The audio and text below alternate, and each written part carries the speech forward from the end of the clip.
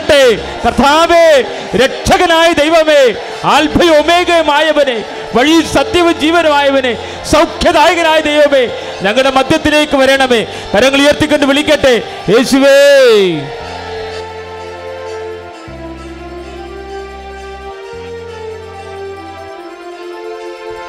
യേശുവേ, യേശുവേ, ഹല്ലേലൂയ, ഹല്ലേലൂയ, ഹല്ലേലൂയ, ഹല്ലേലൂയ, ഹല്ലേലൂയ, ഹല്ലേലൂയ, ഹല്ലേലൂയ, ഹല്ലേലൂയ, ഹല്ലേലൂയ, ഹല്ലേലൂയ. കരങ്ങൾ ഉയർത്തിക്കൊണ്ട് സ്തുതിക്കട്ടെ. ഹല്ലേലൂയ, ഹല്ലേലൂയ, ഹല്ലേലൂയ, ഹല്ലേലൂയ, ഹല്ലേലൂയ, ഹല്ലേലൂയ.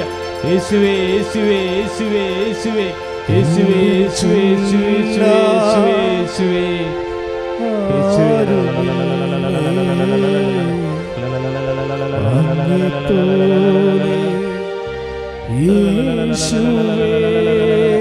കരങ്ങൾ ഉയർത്തി കരങ്ങൾ വീശി പരിശുദ്ധ പരമദിവ്യ കാരുണ്യനാഥന് നേരവും ആരാധനയും സ്തുതിയും പുകഴ്ചയും ഉണ്ടായിരിക്കട്ടെ. ജീവനേ, പരിശുദ്ധ പരമദിവ്യ കാരുണ്യത്തിന് നേരവും ആരാധനയും സ്തുതിയും പുകഴ്ചയും ഉണ്ടായിരിക്കട്ടെ. പരിശുദ്ധ പരമദിവ്യ കാരുണ്യത്തിന് നേരവും ആരാധനയും സ്തുതിയും പുകഴ്ചയും ഉണ്ടായിരിക്കട്ടെ. കരങ്ങൾ വീശാം.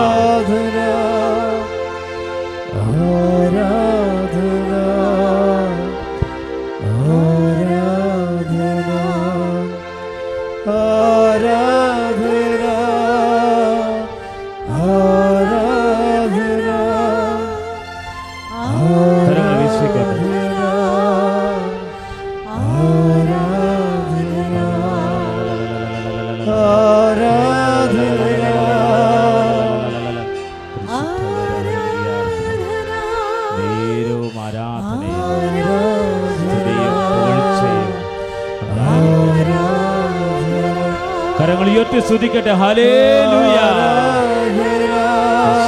സ്തുതിച്ച് പ്രാർത്ഥിക്കുന്നു. കർത്താവായ ദൈവമേ, ഞങ്ങൾക്ക് വേണ്ടി ക്രൂശിക്കപ്പെട്ടവനെ, ഞങ്ങൾക്ക് വേണ്ടി മരിച്ചുയർത്തെഴുന്നേറ്റവനെ, ഞങ്ങളങ്ങേ ആരാധിച്ചു വണങ്ങുന്നു, ഞങ്ങളങ്ങേ സ്തുതിച്ച് പ്രാർത്ഥിക്കുന്നു. കരങ്ങൾ ഉയർത്തി ഉടമ്പടിയിൽ സമർപ്പിച്ച നിയോഗങ്ങൾ ഓർക്കട്ടെ.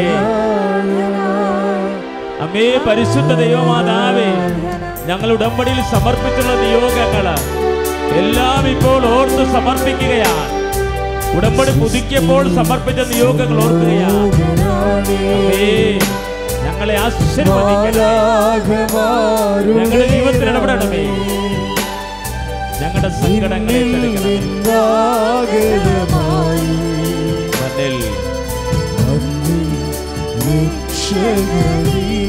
കരങ്ങൾ അമ്മയിലേക്ക് നീട്ടിക്കൊണ്ട്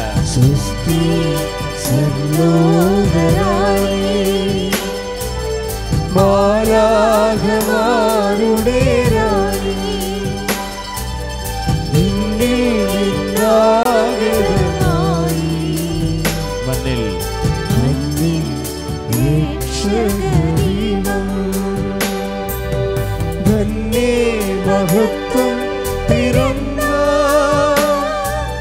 ധന്യേ മനോഹരിതായേ, ധന്യേ മഹത്വം പിറന്ന ധന്യേ മനോഹരിതായേ, ആമോദമാർന്നുവീ രക്ഷ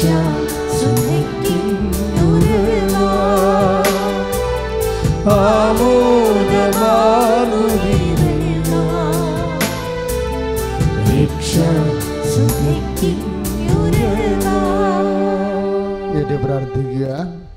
അമ്മേ പരിശുദ്ധമേ,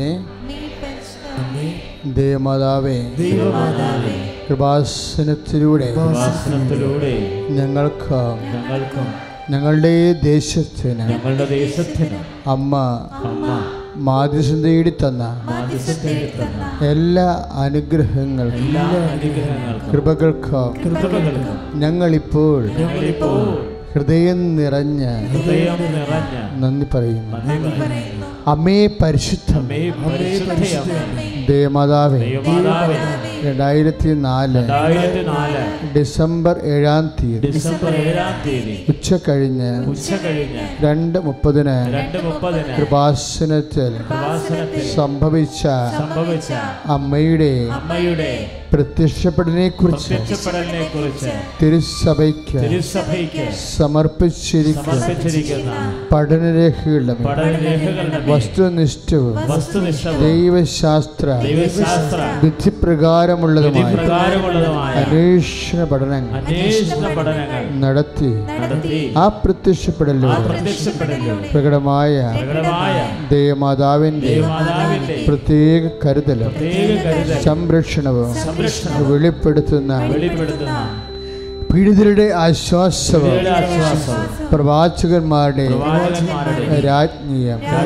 വാഗ്ദാനത്തിന്റെ പേടകവും പ്രപഞ്ച പ്രകൃതിയുടെ മാതാവുമായ പരിശുദ്ധ അമ്മയുടെ ഭക്തി തിരുസഭയിൽ കൂടുതൽ പ്രചരിച്ച് ജീവിതത്തിന്റെ ദുരന്ത അവസ്ഥകളിൽ അകപ്പെട്ട് കഴിയുന്ന അനേകായിരം മക്കൾക്ക് ദൈവത്തിന്റെ സാന്നിധ്യവും സന്ധിപ്പും അനുഭവിക്കുക ആത്മീയ വിശുദ്ധി ദൈവശക്തി കൈവരിക്കുവാൻ ഞങ്ങളുടെ കുടുംബങ്ങളെ ആശീർവദിക്കണമേ. അമ്മേ പരിശുദ്ധ ഭൂസ്വലോകങ്ങളുടെ രാജ്ഞിയായ അമ്മയ്ക്ക് ഭൗമ സംരക്ഷണത്തിന് പ്രപഞ്ച പ്രകൃതിയെ തിരുസഭ പ്രതിഷ്ഠിക്കുവാൻ ഈ പ്രത്യക്ഷീകരണം വഴി ഇടയാക്കണമേ. പരിശുദ്ധമ്മേ, ജപമാല മാതാ സകല കൃപാസനം പ്രാർത്ഥനയോടും ചേർത്ത് ഞങ്ങളിപ്പോൾ പ്രാർത്ഥിക്കുന്ന ഈ കുടുംബത്തിന്റെ പ്രത്യേക നിയോഗം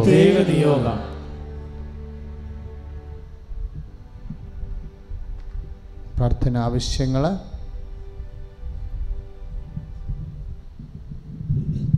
സമർപ്പിക്കുക.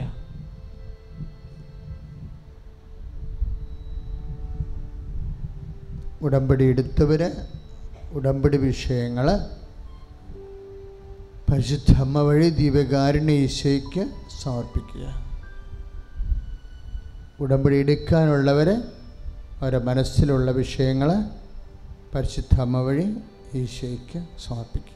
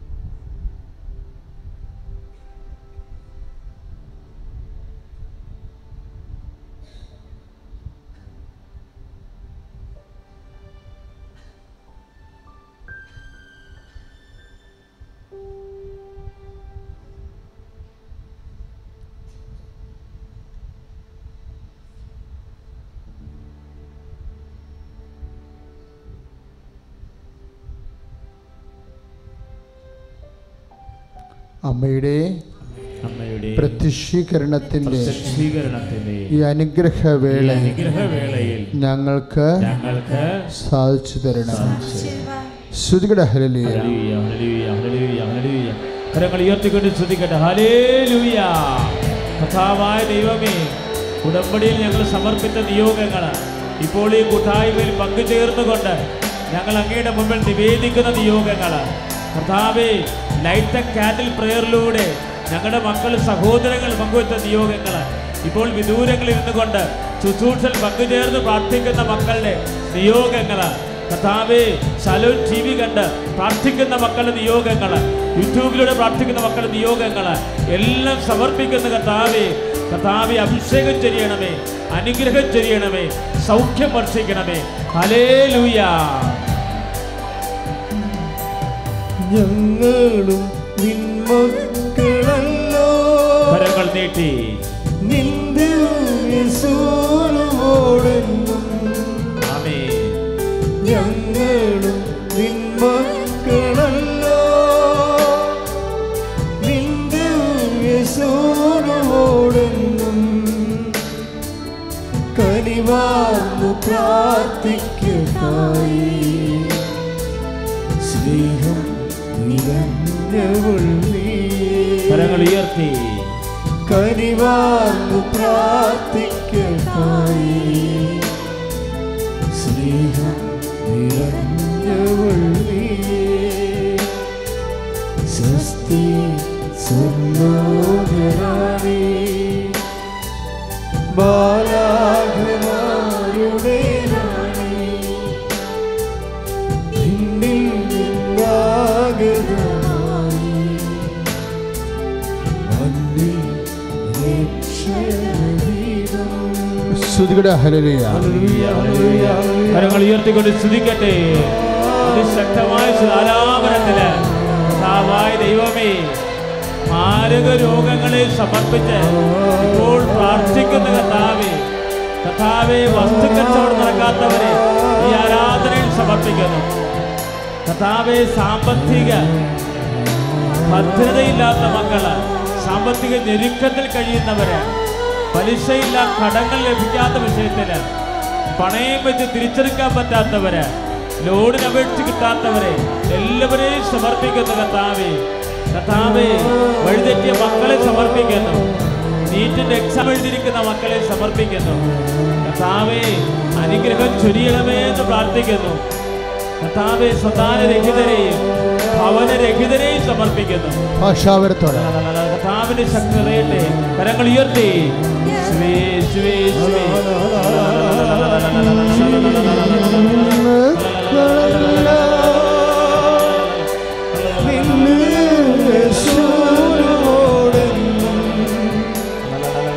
ഞങ്ങളും നിന്മക്കളല്ലോ, നിന്റെ യേശുവോടെന്നും. കനിവാർന്ന് പ്രാർത്ഥിക്കതായി സ്നേഹം നിറഞ്ഞവൾ നീ. കനിവാർന്ന് പ്രാർത്ഥിക്കതായി കനിവാർന്ന് പ്രാർത്ഥിക്കതായി സ്നേഹം നിറഞ്ഞവൾ നീ. ഞങ്ങളും നിന്മക്കളല്ലോ, ഞങ്ങളും നിന്മക്കളല്ലോ, നിന്റെ യേശുവോടെന്നും. ഞങ്ങളും നിന്മക്കളല്ലോ, നിന്റെ യേശുവോടെന്നും. കനിവാർന്ന് പ്രാർത്ഥിക്കതായി സ്നേഹം നിറഞ്ഞവൾ നീ. കനിവാർന്ന് പ്രാർത്ഥിക്കതായി സ്നേഹം നിറഞ്ഞവൾ നീ. കനിവാർന്ന് പ്രാർത്ഥിക്കതായി കനിവാർന്ന് പ്രാർത്ഥിക്കതായി സ്നേഹം നിറഞ്ഞവൾ നീ. ഒരുമിച്ച് കനിവാർന്ന് പ്രാർത്ഥിക്കതായി കനിവാർന്ന് പ്രാർത്ഥിക്കതായി സ്നേഹം നിറഞ്ഞവൾ നീ. ഞങ്ങളും നിന്മക്കളല്ലോ, ഞങ്ങളും നിന്മക്കളല്ലോ, നിന്റെ യേശുവോടെന്നും. ഞങ്ങളും നിന്മക്കളല്ലോ, നിന്റെ യേശുവോടെന്നും. കനിവാർന്ന് പ്രാർത്ഥിക്കതായി സ്നേഹം നിറഞ്ഞവൾ നീ. കനിവാർന്ന് പ്രാർത്ഥിക്കുന്നു.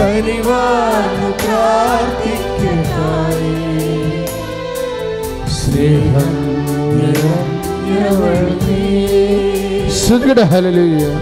കനിവാർന്ന് പ്രാർത്ഥിക്കതായി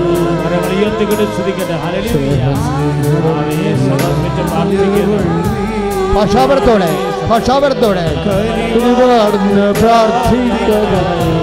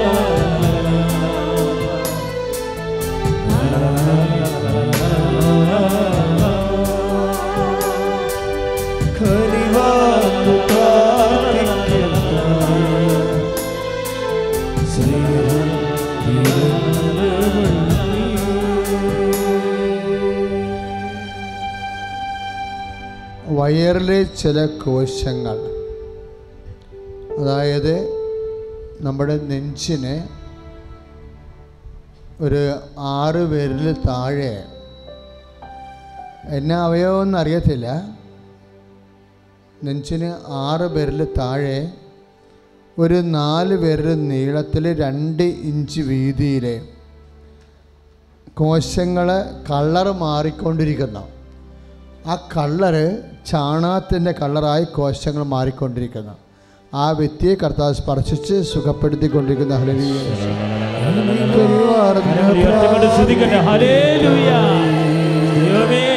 അങ്ങ് നൽകിയ സൗഖ്യങ്ങൾ എന്ന് പറയുന്നു. കർത്താവേ, സൗഖ്യത്തെ ഓർ ഞങ്ങളുടെ നിയോഗങ്ങൾ സമർപ്പിക്കുന്നു, ഞങ്ങളുടെ വേദികൾ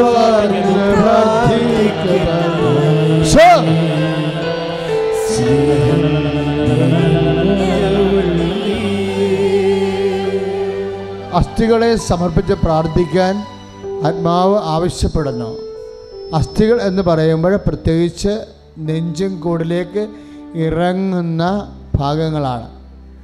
അതായത് നടുവെല്ല് വന്നിട്ട് നെഞ്ചും കൂടിലേക്ക് കടിപ്പിക്കുന്ന ഭാഗങ്ങൾ, അവിടെയുള്ള കശേരികൾ, അതായത് ഡിസ്ലൊക്കേറ്റ് ചെയ്ത് പോയാൽ ഇടയ്ക്ക് പിന്നെ നമ്മൾ ഇടും, പക്ഷെ പിന്നെ ഡിസ്ലൊക്കേറ്റ് ചെയ്ത് പോകും, ഘടന വിട്ടുപോകും. ഇപ്പം ഘടന വിട്ടുപോകുന്ന അസ്ഥികളെ വീണ്ടും ഇടാനൊക്കെ പറ്റും, പക്ഷെ പിന്നെ സ്ഥിരമായിട്ട് ഇത് തന്നെ പണി.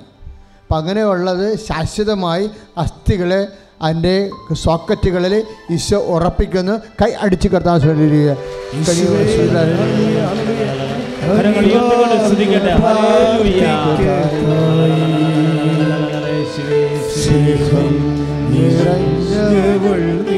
ശ്രുതികട ഹല്ലേലൂയ.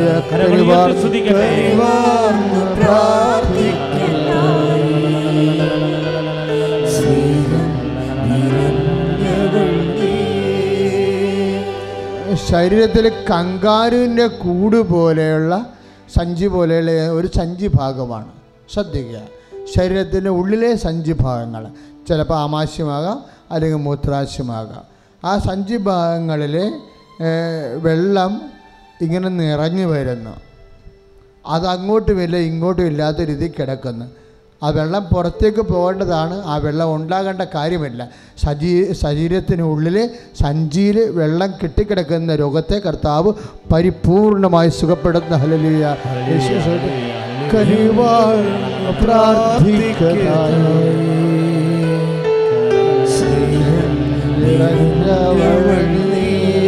സ്വരത്തിലെ കനിവാർന്ന് പ്രാർത്ഥിക്കുക.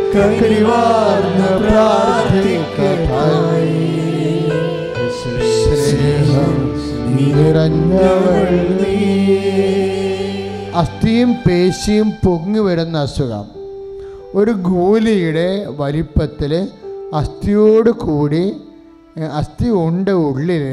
അസ്ഥി ചെറുതായിട്ടാണിങ്ങനെ ക്രമാതീതമായിട്ട് പൊന്തൽ കാണിക്കണത്.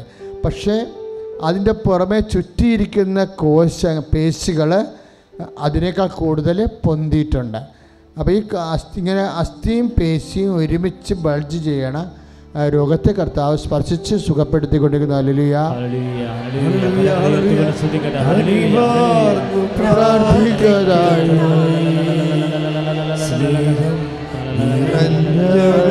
ഒരുമിച്ച് പാടണം. കരുവാർന്ന്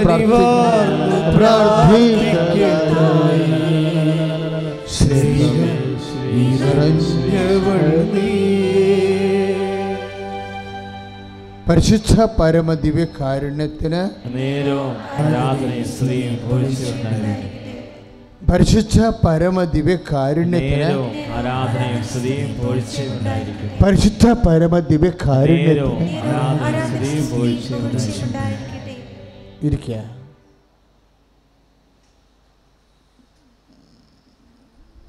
ഇപ്പോൾ ലഭിച്ച സാക്ഷ്യങ്ങൾ നിങ്ങൾ സാക്ഷ്യ സമയത്ത് പറയേണ്ടതാണ്. പ്രിയപ്പെട്ടവരെ, വളരെ സന്തോഷത്തോടെ ഇരിക്കുക. നമ്മൾ വളരെ ഗൗരവതരമായ കുറേ ദൈവിക ഇടപെടലുകൾ പ്രാർത്ഥനാപൂർവം ശ്രദ്ധിക്കായിരുന്നു. ദൈവികമായ കുറേ ഇടപെടലുകൾ, ദൈവത്തിൻ്റെ ഇടപെടലിൻ്റെ ഒരു സന്നിധാനത്തിലാണ് എൻ്റെ മക്കൾ നിൽക്കണത്. ഇപ്പോൾ നിങ്ങൾ ശരിക്കും ഉള്ളിലൊന്ന് പ്രാർത്ഥിച്ചേ, കർത്താവായ ദൈവമേ, ഓ ദിവ്യകാരുണ്യമേ, ഞങ്ങളുടെ വിശ്വാസത്തെ അങ്ങയിലുള്ള ഞങ്ങളുടെ വിശ്വാസത്തെ കൃത്യമാക്കണമേ. യേശുവേ സ്തോത്രം, യേശുവേ നന്ദി, യേശുവേ ആരാധന. ഹല്ലേലൂയ. ആരാധനയ്ക്കണയുമ്പോൾ എപ്പോഴും നമ്മൾ ശ്രദ്ധിക്കേണ്ടത്, we are approaching a person Jesus Christ. ഒരു വ്യക്തിയെയാണ് നമ്മൾ സമീപിക്കുന്നത്. And we believe in a person. നമ്മൾ വിശ്വസിക്കുന്ന ആരിലാണ്? ഒരു വ്യക്തിയിലാണ്. എപ്പോഴും ദൈവതിരുസന്നിധി വരുമ്പോൾ എൻ്റെ മക്കൾ മനസ്സിൽ കരുതണം, we are not a confronting a phenomena. നമ്മളൊരു പ്രതിഭാസത്തെ അല്ല അഭിമുഖീകരിക്കുന്നത്. പിന്നെ ആരെയാണ്? എ പേഴ്സൺ, ഒരു വ്യക്തിയെയാണ്. അതാണ് നമുക്ക് സന്തോഷം. ശരിക്കാം, യേശു വന്ന ഒരു വ്യക്തിയെ, ഇപ്പം എൻ്റെ കൂടെ നമ്മുടെ കൂടെ ആരാധന കൂടുന്ന ഈ ലോകത്ത് അനേക രാജ്യങ്ങളിൽ അനേകം മക്കളുണ്ട്. അവരെല്ലാം ഒന്ന് സമർപ്പിച്ച് പ്രാർത്ഥിച്ച് സ്തുതിക്കട്ടെ. ഹല്ലേലൂയ. കനിവാർന്ന് പ്രാർത്ഥിക്കുക. കരങ്ങൾ ഉയർത്തിക്കൊണ്ട് സ്തുതിക്കട്ടെ. കർത്താവേ, ഇപ്പോൾ ശുശ്രൂഷയിൽ കണ്ട് പ്രാർത്ഥിക്കുന്നവര്, നിയോഗങ്ങൾ സമർപ്പിക്കുന്നവര്, അവരെ നിരവധിയായ സങ്കടങ്ങൾ എല്ലാം ഏറ്റെടുക്കണമേ. യേശുവേ സമർപ്പിക്കുന്നു. വിശ്വാസത്തോടെ പാടാം. കനിവാർന്ന് പ്രാർത്ഥിക്കത്തായി സ്നേഹം നിറഞ്ഞവൾ നീയേ. എപ്പോഴും നമ്മൾ ശ്രദ്ധിക്കേണ്ടത്, അച്ഛൻ പറഞ്ഞ് നമ്മൾ വിശ്വസിക്കുന്നത് ആരെയാണ്? ഒരു വ്യക്തിയാണ്. ഈശോ എന്ന വ്യക്തിയെയാണ്. മരിച്ച് ഉയർത്തെഴുന്നേറ്റ് നമ്മളുടെ പാപങ്ങൾക്ക് പരിഹാരം ചെയ്ത് നമ്മൾക്ക് പകരക്കാരനായി പരിഹാരം ചെയ്ത് നിത്യ മരണത്തിൽ നിന്ന് നമ്മൾ വീണ്ടെടുത്ത് നമ്മുടെ വില കൊടുത്ത് നമ്മുടെ കൂടെ വസിക്കുന്ന ഒരു വ്യക്തിയെയാണ് നമ്മൾ വിശ്വസിക്കുന്നത്. Praise the lord. ഹല്ലേലൂയ. യേശുവേ സ്തോത്രം. അപ്പോൾ വിശ്വാസത്തെക്കുറിച്ച് ക്ലാരിറ്റി ഉണ്ടാകണം. നമ്മുടെ വിശ്വാസത്തെക്കുറിച്ച് വ്യക്തത ഉണ്ടാകും തോറും അതിന് ആനുപാതികമായിട്ടായിരിക്കും അനുഭവം ഉണ്ടാകണം.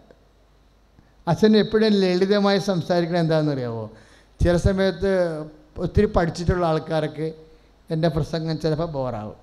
എന്താ പ്രശ്നം വെച്ച് കഴിഞ്ഞാൽ ഞാൻ ഫോക്കസ് ചെയ്യണത് ഒന്നും പഠിക്കാത്ത ആൾക്കാരെയാണ്. വലുതായിട്ടൊന്നും ജീവിതത്തിൻ്റെ പ്രത്യേക സാഹചര്യത്തിൽ പഠിക്കാൻ ഒത്തിട്ടില്ല. അവരെ ഫോക്കസ് ചെയ്യുമ്പോഴാണ് വളരെ ലളിതമായി പോണത്. പക്ഷേ മുതിർന്നവർ ശ്രദ്ധിക്കുക, ലളിതമാണെങ്കിലും നിങ്ങൾക്കും കൂടി അത് ഈസിയായിട്ട് മനസ്സിലാകും. എന്താ അച്ഛൻ ഉദ്ദേശിക്കുന്നത്? നമ്മളുടെ വിശ്വാസത്തിൻ്റെ അനുപാതത്തിലാണ് നമ്മൾക്ക് അനുഭവം ഉണ്ടാകണത്. അതുകൊണ്ട് ഞാൻ വിശ്വാസം എപ്പോഴും എന്തു ചെയ്യും? വ്യക്തമാക്കാൻ നോക്കും. നമ്മൾ എന്തിലാണ് വിശ്വസിക്കണത്, ആരിലാണ് വിശ്വസിക്കണത്, വിശ്വസിക്കുമ്പോൾ എങ്ങനെ സംഭവിക്കും, ഇപ്പോൾ ഏത് കാലാവസ്ഥയിൽ എങ്ങനെ വിശ്വസിക്കണം. ഇപ്പോൾ ഒരു സാക്ഷ്യം നമ്മൾ കേട്ടില്ലേ? ആരാ പറഞ്ഞ? അഞ്ചു എൻ്റെ ഒരു സാക്ഷ്യം, അഞ്ചു കോട്ടയം സഹോദരി എന്നാ പറഞ്ഞത്? ഒരു വെന്റിലേറ്ററിൽ കിടക്കുന്ന അപ്പച്ചൻ അല്ലേ? അതല്ലേ അത്? വെന്റിലേറ്ററിലെ അപ്പച്ചനെ കുറിച്ച് ശരിക്കും പറഞ്ഞാൽ അവർ തമ്മിൽ വലിയ ബന്ധമൊന്നുമില്ല. ഭർത്താവിൻ്റെ കൂട്ടുകാരൻ്റെ അപ്പനാണ്. പക്ഷെ അഞ്ചിനത് കേട്ടപ്പോഴൊരു സങ്കടം തോന്നിയതല്ല, അഞ്ജുവിനെ അതൊരു ദൈവവേളിയാണ്. ആ വ്യക്തിയെ സുഖപ്പെടുത്താൻ ദൈവം ആഗ്രഹിക്കുന്നത് കൊണ്ട് ആ ദൈവവേളി കൈമാറിക്കൊടുത്തതാണ്. അതുകൊണ്ട് നീ ചെന്ന് സംസാരിച്ചാൽ നിൻ്റെ മധ്യസ്ഥതയിൽ ഞാൻ അപ്പനെ സുഖപ്പെടുത്തും. അതാണ് വിഷയം. അപ്പോഴതിൻ്റെ അകത്ത് ഒരു മിഷൻ കിട്ടിക്കഴിഞ്ഞാൽ എപ്പോഴും ഓർക്കും, നിങ്ങളെ കൃപാസനത്തിലെ ശുശ്രൂഷയുടെ ഒരു പ്രത്യേകത എന്താ? ഇതിൻ്റെ ചവിട്ടിക്കഴിഞ്ഞാൽ മിഷണറി ആയിപ്പോവും. ഇല്ലേ അല്ലേ? ഇത് ചവിട്ടിക്കഴിഞ്ഞാൽ അമ്മ മാതാവിൻ്റെ മുമ്പിൽ ചവിട്ടിക്കഴിഞ്ഞാൽ അപ്പം തന്നെ ഓട്ടോമാറ്റിക്കായിട്ട് നമ്മൾ ഈശോനെ അറിയാത്തവരെ അറിയിക്കും, അറിഞ്ഞവരെ ആഴപ്പെടുത്തും. അപ്പം ആഴപ്പെടുത്തുമ്പോൾ നിങ്ങൾ എന്ത് മനോഭാവത്തോടെയാണ് ആഴപ്പെടുത്തണമെന്ന് എൻ്റെ മക്കൾ എന്തെങ്കിലും സ്പെല്ലിംഗ് മിസ്റ്റേക്ക് ഉണ്ടെങ്കിൽ ഒന്ന് തിരുത്തിയേക്കണം. എന്താണെന്ന് ഉടമ്പടി എടുത്തല്ലോ, ഇനി പത്രം കൊടുക്കേണ്ടി വരുമായിരിക്കും, വേരും കൊണ്ട് നടന്ന് കൊടുക്കാം, നാട്ടുകാരെന്ത് വിചാരിക്കും? ഇങ്ങനെയൊക്കെ വിചാരിച്ചാൽ ആ സ്നേഹം കുറഞ്ഞു പോകും. കാര്യം എന്താ? നമ്മളൊരു വ്യക്തിക്ക് വേണ്ടിയാണിത് ചെയ്യണത്, അല്ലാതെ ഒരു പ്രസ്ഥാനത്തിന് വേണ്ടിയല്ല, ഒരു തത്വസംഹിതയ്ക്ക് വേണ്ടിയല്ല നമ്മളത് ചെയ്യണത്. We are doing it for a person and for his glorification. നമ്മൾ ദൈവമഹത്വത്തിന് വേണ്ടിയാണത് ചെയ്യണത്. വ്യക്തിയുമായിട്ടുള്ള ബന്ധമാണ്. ഞാൻ അങ്ങനെ പഠിച്ചത്. കുഞ്ഞുനാളിലെ ഈശോ, ഞാൻ എപ്പോഴും നിങ്ങൾ പറഞ്ഞിട്ടില്ലേ, രണ്ടാമത്തെ കുർബാനയ്ക്കാണ് പള്ളിയിൽ പോണത്. അപ്പോൾ ആദ്യ കുർബാന കഴിയണ മൂത്തച്ഛൻ രോഗികൾക്ക് കുർബാന കൊടുക്കാൻ വേണ്ടി വസ്ത്രം എടുത്ത് കുടയും പിടിച്ചുകൊണ്ട് പോകും. അച്ഛൻ കുടയും പിടിച്ചുകൊണ്ട് പോയി കഴിഞ്ഞാൽ എൻ്റെ അർത്ഥം എന്താ? കുർബാന കയ്യിലുണ്ടെന്നതിൻ്റെ അർത്ഥം. സ്റ്റോളിട്ട് കുടയും പിടിച്ചുകൊണ്ട് പോകും. അപ്പോഴേ അകലെ കൂടിയാണ് അപ്പം അച്ഛൻ പോകണമെന്നുണ്ടെങ്കിൽ അച്ഛൻ ഏതെങ്കിലും വഴിയിലോട്ട് ഇങ്ങനെ തിരിഞ്ഞു പോകത്തില്ലേ ഓരോ കുടുംബങ്ങളിലേക്ക് പോകുമ്പോൾ. അപ്പം തിരിഞ്ഞു പോകുമ്പോൾ ഞാൻ ഒത്തിരി ചിന്തിച്ചിട്ടില്ല, അച്ഛൻ എൻ്റെ വഴി കൂടിയല്ലല്ല വരുന്നത്, അച്ഛൻ വേറെ വഴി കൂടിയല്ലേ അവിടെ വീട്ടിൽ പോണത്, അതിന് എനിക്കെന്നാ കുഴപ്പം, ഞാനിവിടെ നിന്നാൽ പോരെ എന്നാ സാധാരണ വിചാരിക്കണത്. അച്ഛൻ അങ്ങോട്ട് ഒഴിഞ്ഞു പോയത് വലിയ ഭാഗ്യമായി പോയി, അല്ലെങ്കിൽ മുട്ട നിൽക്കേണ്ടി വന്നേനം. അപ്പോൾ അച്ഛനിപ്പോൾ എതിരെ വരുന്ന അച്ഛൻ ഇടത്തോട്ട് എടുത്തിട്ട് കിഴക്കോട്ട് പോയാലും സത്യം പറഞ്ഞാൽ ഞാൻ അറിയാണ്ട് മുട്ടയെന്ന് പോകുമായിരുന്നു. എൻ്റെ വഴിയിലല്ല ഈശോ പോകണമെങ്കിൽ പോലും അറിയാണ്ട് മുട്ട നിൽക്കും അച്ഛൻ പോണവരെ. അതൊക്കെ ഈശോ കണ്ടിട്ടുണ്ട്. പണ്ട് അങ്ങനെയൊക്കെ ചെയ്യണത് ഈശോ കണ്ടിട്ടുണ്ട്. ഞാൻ ചില സമയത്ത് ഓർക്കും, അമ്മ എങ്ങനെ പ്രത്യക്ഷപ്പെട്ടായിരുന്നു, ഇങ്ങനെ കുറേ കട്ടായങ്ങളൊക്കെ ഉണ്ടായിരുന്നു പണ്ട്. ഇപ്പോഴും ഉണ്ട്, ഇപ്പോഴും കുറവൊന്നുമില്ല. പക്ഷെ we are loving a person. നമ്മൾ ഒരു വ്യക്തിയെയാണ് സ്നേഹിക്കുന്നത്. അപ്പം നിങ്ങൾ പ്രേക്ഷിത വേല ചെയ്യുമ്പോൾ നിങ്ങളുടെ മനസ്സിലുണ്ടാവണം, എൻ്റെ ഈശോനെ അറിയാത്തവരൊക്കെ അറിയണം, അറിഞ്ഞവരൊക്കെ അതിൽ ആഴപ്പെടണം. കർത്താവേ, ഈ കാലത്ത് അങ്ങേ അറിയിക്കാനും എന്നെ വിളിച്ചതിന് നന്ദി പറയുന്നു എന്ന് പറയണം എന്ന് പറഞ്ഞേ. കർത്താവേ, ഇക്കാലത്ത് അങ്ങേ അറിയാനും അറിയിക്കാനും എന്നെ പ്രത്യേകം വിളിച്ചതിന് അങ്ങേക്ക് നന്ദി പറയുന്നു. യേശുവേ സ്തോത്രം, യേശുവേ നന്ദി, യേശുവേ ആരാധന. സ്തുതിക്കട്ടെ. ഹല്ലേലൂയ, ഹല്ലേലൂയ, ഹല്ലേലൂയ. കരങ്ങൾ ഉയർത്തിക്കൊണ്ട് സ്തുതിക്കട്ടെ. ഹല്ലേലൂയ.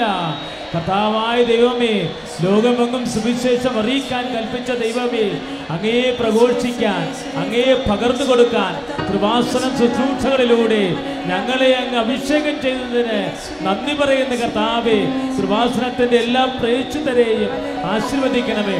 ഉടമ്പടിയെടുത്ത മക്കളെ എല്ലാവരെയും ആശീർവദിക്കണമേ കർത്താവേ.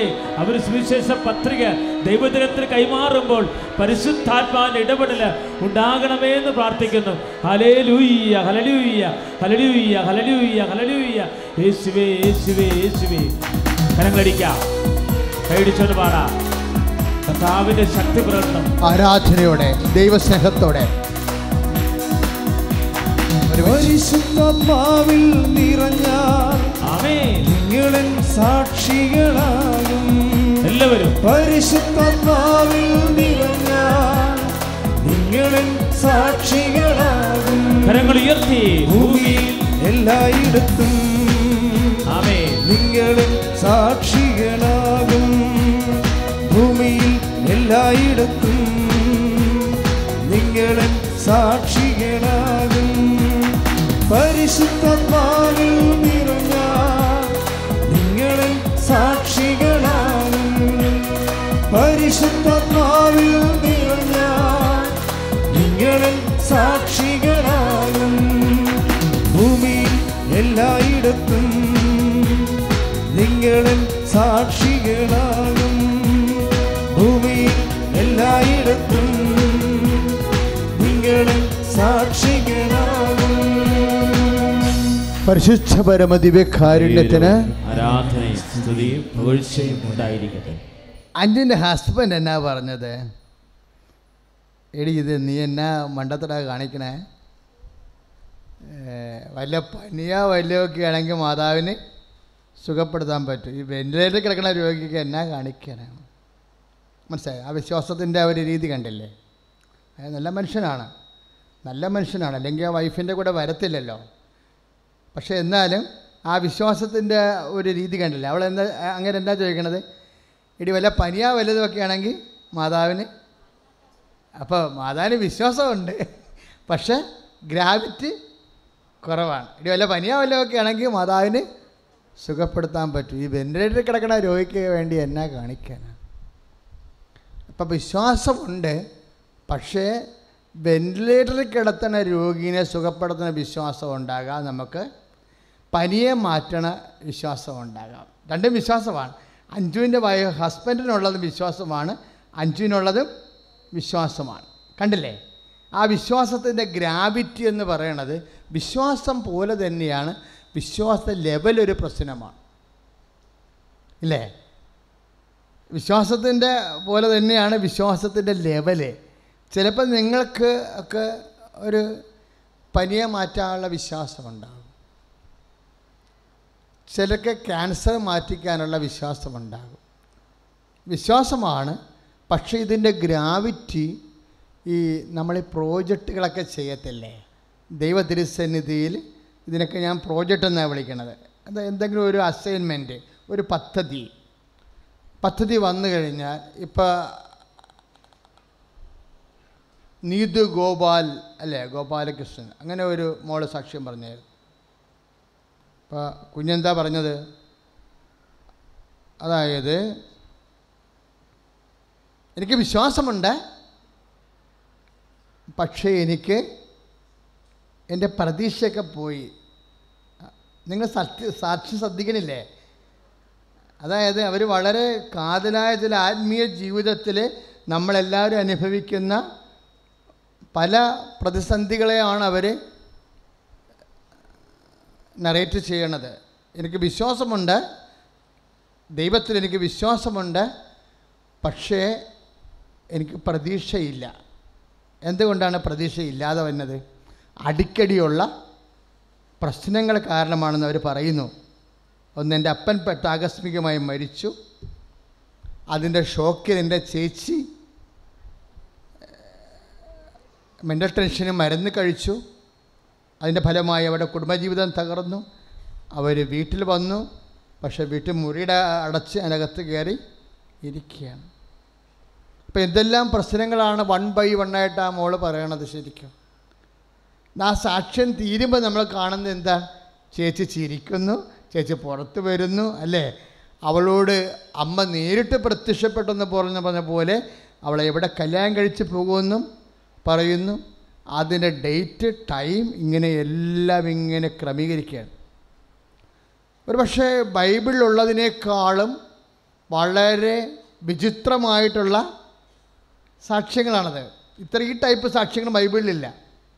നമ്മളത് കേട്ടതല്ലേ? ഈ ടൈപ്പ് സാക്ഷ്യങ്ങൾ ബൈബിളിലില്ല. ഇത് ശരിക്കും പറഞ്ഞാൽ അക്രൈസ്തവ സഹോദരി ഇത് പറയുമ്പോഴാണ് നമ്മൾ വിസ്മയിക്കുന്നത് ശരിക്കും. എന്നിട്ട് ദൈവം അവൾക്ക് കയ്യേൽപ്പിച്ചു കൊടുക്കാൻ പോകുന്ന ജീവിത പങ്കാളിയിലേക്ക് പോലും ആ വിശ്വാസത്തിൻ്റെ ഊർജം സഞ്ചരിച്ചെത്തുകയാണ് ശരിക്കും, അല്ലേ? അപ്പോഴും നമ്മളൊക്കെ മനസ്സിലാക്കേണ്ട ഒരു വിഷയം എന്ന് പറയുന്നത്, നമുക്ക് വിശ്വാസമുണ്ടാകാം. ഇത് പറഞ്ഞ പോലെ ചില സമയത്ത് നമ്മളുടെ പ്രത്യാശ നമുക്ക് കുറഞ്ഞു പോകും. എപ്പോഴാണ് കുറഞ്ഞു പോണത്?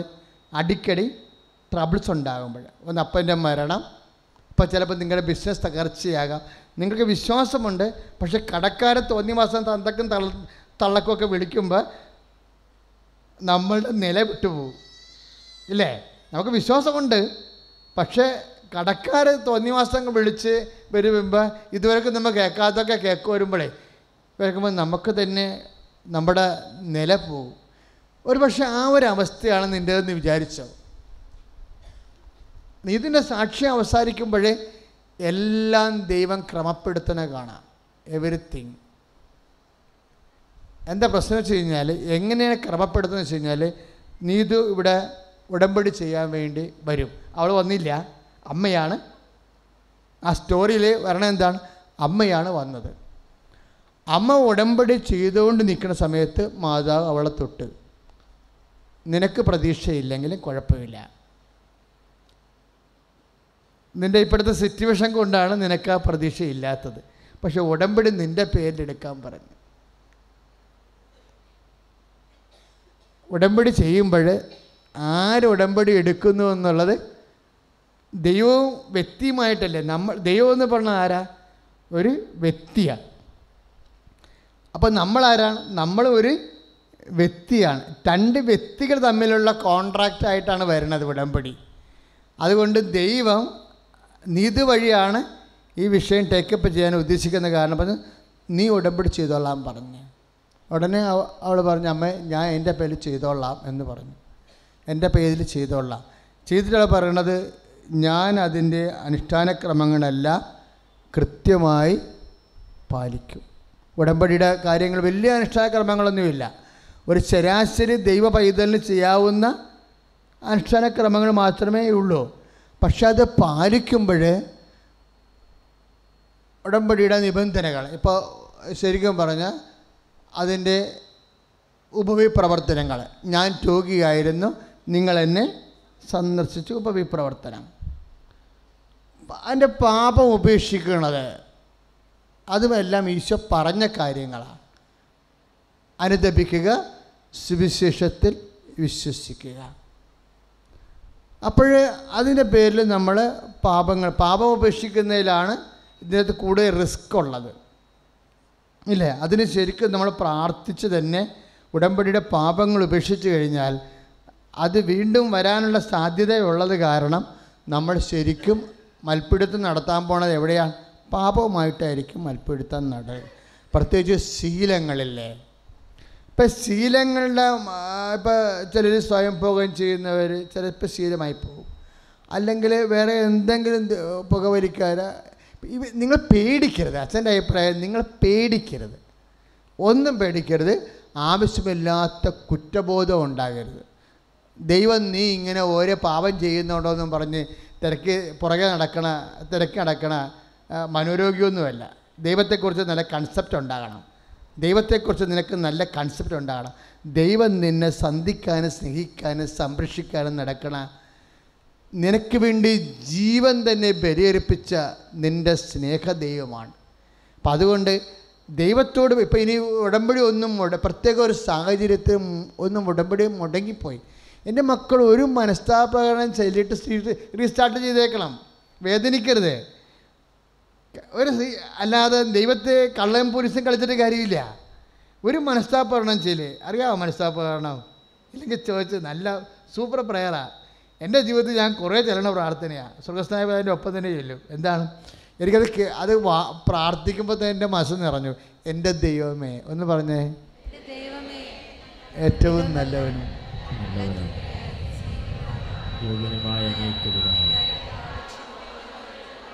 പൂർണ്ണ ഹൃദയത്തോടെ ഞാൻ നമസ്കരിക്കുന്നു.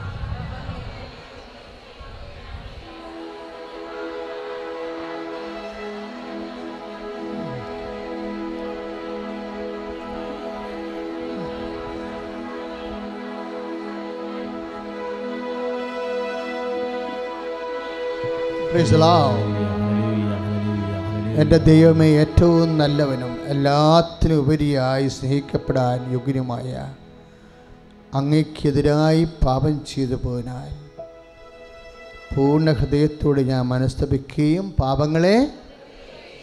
പാപങ്ങളോട് വെറുപ്പ് നമുക്കെപ്പോഴും ഉണ്ടാകണം. മനുഷ്യന്മാരോടും പാപികളെ വെറുക്കരുത്, പക്ഷെ പാപങ്ങളോട് വെറുപ്പ് സൂക്ഷിക്കണം. ഒരു പാപത്തെ ചിലപ്പോൾ ബെർണാഡ് പുണ്യാളനൊക്കെ 20 കൊല്ലം ഫൈറ്റ് ചെയ്തിട്ടാണ് മുൻകോപം ഒതുക്കിയത്. അല്ലാതെ 2 ദിവസമല്ലേ, 20 കൊല്ലം ഫൈറ്റ് ചെയ്തിട്ടാണ്, തന്നോട് തന്നെ ഫൈറ്റ് ചെയ്യും. അപ്പോൾ നമ്മളെപ്പോഴും ശ്രദ്ധിക്കേണ്ടത് നമ്മൾ വിജയിച്ചോ ഇല്ലയോ എന്നുള്ളത് ദൈവത്തിനൊരു പ്രസക്തമായ കാര്യമല്ല. Whether we have tried or not, നമ്മൾ ട്രൈ ചെയ്തോ ഇല്ലയോ എന്നുള്ളതാണ് കാര്യം. വിജയിച്ചാലും ദൈവത്തിൻ്റെ സഹായം കൊണ്ടല്ലേ വിജയിക്കണത്, ഇല്ലേ? നമ്മൾ വിജയിച്ചു എന്ന് പറഞ്ഞാലും നമ്മൾ മനസ്സിലേക്ക് പേടിക്കേണ്ട കാര്യമില്ല. കാര്യം എന്താ? ദൈവസഹായം കൊണ്ടാണ്. അപ്പോൾ ദൈവം നോക്കുന്നത് whether we have tried or not, നമ്മൾ അതിൽ ട്രൈ ചെയ്തോ. ഇപ്പം നുണ പറയുന്ന ശീലം നിനക്കുണ്ട്. അപ്പം നീ ഒരു തീരുമാനമെടുത്ത്, എന്താണ്? ഞാൻ എൻ്റെ ജന്മം വരെ ഇനി നുണ പറയത്തില്ല. വേണ്ട, അത്രയും തീരുമാനിക്കേണ്ട. അടുത്ത 1 മണിക്കൂറിൽ ഞാൻ അത്രയേ ഉള്ളൂ. അടുത്ത 1 മണിക്കൂറിൽ ഞാൻ ഉടമ്പടി പ്രമാണിച്ച് വിശുദ്ധി പാലിക്കാൻ വേണ്ടി ഞാൻ അടുത്ത 1 മണിക്കൂറിൽ ഞാൻ എൻ്റെ നാവ് വ്യാജത്തിനായി ഉപയോഗിക്കത്തില്ല. That is out of love. എന്നിട്ട് ഈശോയുടെ കണക്ക് പുസ്തകത്തിൽ നീ വരവ് വെക്കണം. ഈശോ, ഞാനിങ്ങനെയൊക്കെ മസിൽ പിടിച്ച് പറഞ്ഞിട്ടുണ്ട്, പിന്നെയൊക്കെ നിൻ്റെ സഹായം ഇല്ലേ? 1 മണിക്കൂർ ഞാൻ വിശുദ്ധി പാലിക്കും. 1 മണിക്കൂർ വിശുദ്ധി, 1 മണിക്കൂർ ഞാൻ വിശുദ്ധി പാലിക്കും. കാര്യം ദൈവം കാലം നിശ്ചയിച്ചപ്പോൾ കാലത്തിന് ഘട്ടം നിശ്ചയിച്ചിട്ടില്ലേ? അപ്പം പക്ഷേ എൻ്റെ മക്കൾ അങ്ങനെ ചെയ്യുമ്പോൾ ഈശോനോട് പറയണം. എന്നാ പറയേണ്ടത്? ഈശോയെ, 1 മണിക്കൂർ ഞാൻ എൻ്റെ ചിന്തകളിലും വാക്കുകളിലും പ്രവൃത്തികളിലും വിശുദ്ധി പാലിക്കാൻ വേണ്ടി ഞാനൊരു തീരുമാനമെടുത്തിരിക്കണത് it is out of love, നിന്നോടുള്ള സ്നേഹത്താലാണ്, നിന്നോടുള്ള വിശ്വാസത്താലാണ് എന്ന് പറയണം. കാര്യം നമ്മുടെ വിശുദ്ധിയൊക്കെ അടിസ്ഥാനപ്പെടുത്തിയിരിക്കുന്നത് ദൈവത്തോടുള്ള സ്നേഹവുമായിട്ടാണ്. ദൈവത്തോട് സ്നേഹമായിട്ട് എഞ്ചിനെന്ന് പറഞ്ഞാൽ എന്താ? ദൈവമല്ലേ. നമ്മളെല്ലാം ഭോഗികളല്ലേ. ഭോഗികൾ എഞ്ചിനോട് കടുപ്പിച്ചില്ലെങ്കിൽ റെയിൽപാത തന്നെ കിടക്കുകയുള്ളൂ. അപ്പം നമ്മുടെ വിശുദ്ധിക്കെല്ലാം എഞ്ചിനോട് കടുപ്പിക്കണം. എന്താണ്? കർത്താവിൻ്റെ കരുണയോടും സ്നേഹത്തോടും നമ്മൾ കടുപ്പിക്കണം. എന്ത് ചെയ്താലും എൻ്റെ മക്കൾ. അപ്പം അങ്ങനെ വരുമ്പോൾ ദൈവത്തിന് നീയുമായിട്ടൊരു പേഴ്സണൽ റിലേഷൻ വരും, വ്യക്തിബന്ധം. കാര്യം നിങ്ങൾക്കറിയാവോ വൈ വി ലവ് ബൈബിൾ? എന്തുകൊണ്ടാണ് നമ്മൾ ബൈബിളിനെ സ്നേഹിക്കുന്നത്? Because it is his words. അതുകൊണ്ടാണ്, അല്ല ബൈബിള് വലിയ കാര്യമായത് കൊണ്ടല്ല. ബൈബിൾ ദൈവത്തെക്കാൾ വലുതൊന്നുമല്ല ബൈബിള്, ആണോ? ഇപ്പം എൻ്റെ വാക്ക് എന്നേക്കാൾ വലുതാണോ? എൻ്റെ വാക്ക് എന്നേക്കാൾ വലുതാണോ? അല്ല. ചില ആൾക്കാരങ്ങനെ ധരിക്കുന്നുണ്ട് ബൈബിൾ ദൈവത്തെക്കാൾ വലുതാണെന്ന്. ഇല്ല, ബൈബിൾ ദൈവത്തിൻ്റെ വാക്കാണ്. പക്ഷെ ദൈവത്തിൻ്റെ വാക്ക് ദൈവത്തിനേക്കാൾ വലുതല്ലല്ലോ, ആണോ? അല്ല, ദൈവമാണ് വലുത്, അല്ലേ? Why we love Bible? എന്തുകൊണ്ട് നമ്മൾ ബൈബിളിനെ സ്നേഹിക്കുന്നു? അത് കർത്താവിൻ്റെ വാക്കായത് കൊണ്ടാണ്. Praise the Lord. അത് കർത്താവിൻ്റെ വാക്കായത് കൊണ്ടാണ്. ഈ വാക്കിലാണ് ദൈവത്തിൻ്റെ മനസ്സിരിക്കണത്, നമ്മുടെ വാക്കിലല്ലേ. ഇപ്പം പെണ്ണും ചെറുക്കനെയൊക്കെ പെണ്ണിൻ്റെ വീട്ടിൽ വന്നിട്ട് പോയി കഴിയുമ്പോൾ മനസ്സ് ചോദ്യത്തിന് മുമ്പ് പെണ്ണിൻ്റെ മനസ്സ് അമ്മ ചോദിക്കത്തില്ല, എന്നാടി എങ്ങനെയുണ്ടടി? അപ്പം ഇവളൊന്നും മിണ്ടത്തില്ല. അപ്പം അമ്മ ചോദിക്കും, നീ എന്നാ വന്നിട്ട് തുറന്ന് പറ, വേണമെങ്കിൽ വേണമെന്ന് പറ, വേണ്ടെങ്കിൽ വേണ്ടെന്ന് പറ. അപ്പോൾ ചില പറയും, ഓ മൗനമാണ്, മൗനം സമ്മതമാണെന്ന് പറയാം. അത് കണക്കായിരിക്കും മിക്കവാറും, ഇല്ലേ? പക്ഷെ എന്നാലും ഈ വാക്കെന്ന് പറഞ്ഞാൽ എന്താ? മനസ്സാണ്. നമ്മുടെ ഉള്ളിലുള്ള എന്താണെന്ന് പറഞ്ഞാലല്ലേ മനസ്സിലാവത്തുള്ളൂ. അപ്പം ദൈവത്തിൻ്റെ ഉള്ളിലുള്ളത് എന്താണെന്ന് പറഞ്ഞിരിക്കുന്നതാണ് ബൈബിൾ. മനസ്സിലായില്ലേ? ബൈബിൾ വായിക്കുമ്പോൾ നമുക്കറിയാം ദൈവത്തിൻ്റെ ഉള്ളിലുള്ളത് എന്താണെന്ന്. ദൈവത്തിൻ്റെ മനസ്സാണ് ബൈബിള്. അതുകൊണ്ടാണ് ഈശോ പറയണത്, ഒന്ന് ശ്രദ്ധിക്കട്ടെ, ഹല്ലേലൂയ ഹല്ലേലൂയ ഹല്ലേലൂയ ഹല്ലേലൂയ. കരങ്ങൾ ഉയർത്തിക്കൊണ്ട് സ്തുതിക്കട്ടെ, അതിശക്തമായി സ്തുതിക്കട്ടെ. ദൈവമേ, വചനമായ ദൈവമേ, ഞങ്ങളങ്ങേ സ്തുതിച്ച് പ്രാർത്ഥിക്കുന്നു. ദൈവമായ വചനത്തെ ഹൃദയപൂർവ്വം സ്വീകരിക്കുന്നു. അഭിഷേക വചനത്താൽ ഞങ്ങളെ ശക്തിപ്പെടുത്തണമേ. വചനത്തിൽ നിലനിൽക്കാൻ, വചനത്തിൽ ജീവിക്കാൻ ഞങ്ങളെ അഭിഷേകം ചെയ്യണമേ. ഹല്ലേലൂയ ഹല്ലേലൂയ ഹല്ലേലൂയ ഹല്ലേലൂയ ഹല്ലേലൂയ ഹല്ലേലൂയ ഹല്ലേലൂയ. കരങ്ങളടിച്ചുകൊണ്ട് കർത്താവിനെ വാഴ്ത്തി പാടുകയാണ്. വചനമുണ്ടായിരുന്നു, ആമേൻ. വചനം ദൈവത്തിങ്കലായിരുന്നു, ആ വചനം സത്യദൈവമായിരുന്നു, സത്യദൈവം ത്രിത്വമായിരുന്നു. എല്ലാവരും ആദിയിൽ വചനമുണ്ടായിരുന്നു, വചനം ദൈവത്തിങ്കലായിരുന്നു, ആ വചനം സത്യദൈവമായിരുന്നു, സത്യദൈവം ത്രിത്വമായിരുന്നു. കരങ്ങൾ ഉയർത്തി. ജീവിക്കുന്നു ദൈവം, ജീവിക്കുന്നു, ആമേൻ ആമേൻ. ദൈവം ജീവിക്കുന്നു, ഹല്ലേലൂയ. ജീവിക്കുന്നു ദൈവം, ജീവിക്കുന്നു, ദൈവം ജീവിക്കുന്നു. Praise the Lord. Praise the Lord. യോഹന്നാൻ്റെ സുവിശേഷം 6:28. യോഹന്നാൻ 6:28. അപ്പോൾ അവർ ചോദിച്ചു, ദൈവഹിതമനുസരിച്ച് പ്രവർത്തിക്കുന്നവരാകാൻ ഞങ്ങൾ എന്ത് ചെയ്യണം? അപ്പം ദൈവഹിതം എവിടെയാണ് ഉള്ളത്? കർത്താവിൻ്റെ മനസ്സെവിടെയാണ് വെളിപ്പെടുത്തുന്നത്? കർത്താവിൻ്റെ വചനത്തിൽ. ഇപ്പോൾ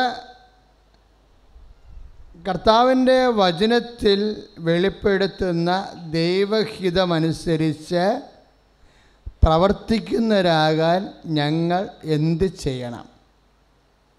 യേശു മറുപടി പറഞ്ഞു, ഇതാണ് ദൈവഹിതമനുസരിച്ചുള്ള പ്രവൃത്തി, അവിടുന്ന് അയച്ചവനിൽ വിശ്വസിക്കുക. ഒന്ന് പറഞ്ഞ്, ഇതാണ് ദൈവഹിതം അനുസരിച്ചുള്ള പ്രവൃത്തി, അവിടുന്ന് അയച്ചവനിൽ വിശ്വസിക്കുക. അതാണ് യോഹന്നാൻ 6:29. അപ്പോൾ നമ്മൾ വിശ്വസിക്കണം ആരിലാണ്? നമ്മൾ വിശ്വസിക്കണത് ബൈബിൾ പോലും വിശ്വസിക്കാൻ കാരണം കർത്താവിൻ്റെ ദൈവഹിതം ഇതിലൂടെ വെളിപ്പെടുന്നത് കൊണ്ടാണ്. ദൈവഹിതം ആരാ? ഈശോയാ. മനസ്സിലായില്ലേ? അപ്പോഴേ ഇതാണ് ദൈവഹിതം അനുസരിച്ചുള്ള പ്രവൃത്തി. ഒന്ന് പറഞ്ഞേ. അവിടുന്ന് അയച്ചവനിൽ വിശ്വസിക്കുക. അപ്പോൾ വ്യക്തിയിലാണ് നമ്മൾ വിശ്വസിക്കുന്നത്, അല്ലേ? ഒരു വ്യക്തിയിലാണ് നമ്മൾ വിശ്വസിക്കുന്നത്. വ്യക്തിയിൽ വിശ്വസിക്കുമ്പോൾ എപ്പോഴും ഓർക്കണം. എന്താണ് ഓർക്കേണ്ടത്? ഇപ്പം നിങ്ങളുടെ അപ്പനിൽ വിശ്വസിക്കുന്നു, നിങ്ങളുടെ അമ്മയിൽ വിശ്വസിക്കുന്നു, അല്ലേ? അതുപോലെയല്ല ദൈവത്തിൽ വിശ്വസിക്കുന്നത്. അപ്പനായാലും അമ്മയായാലും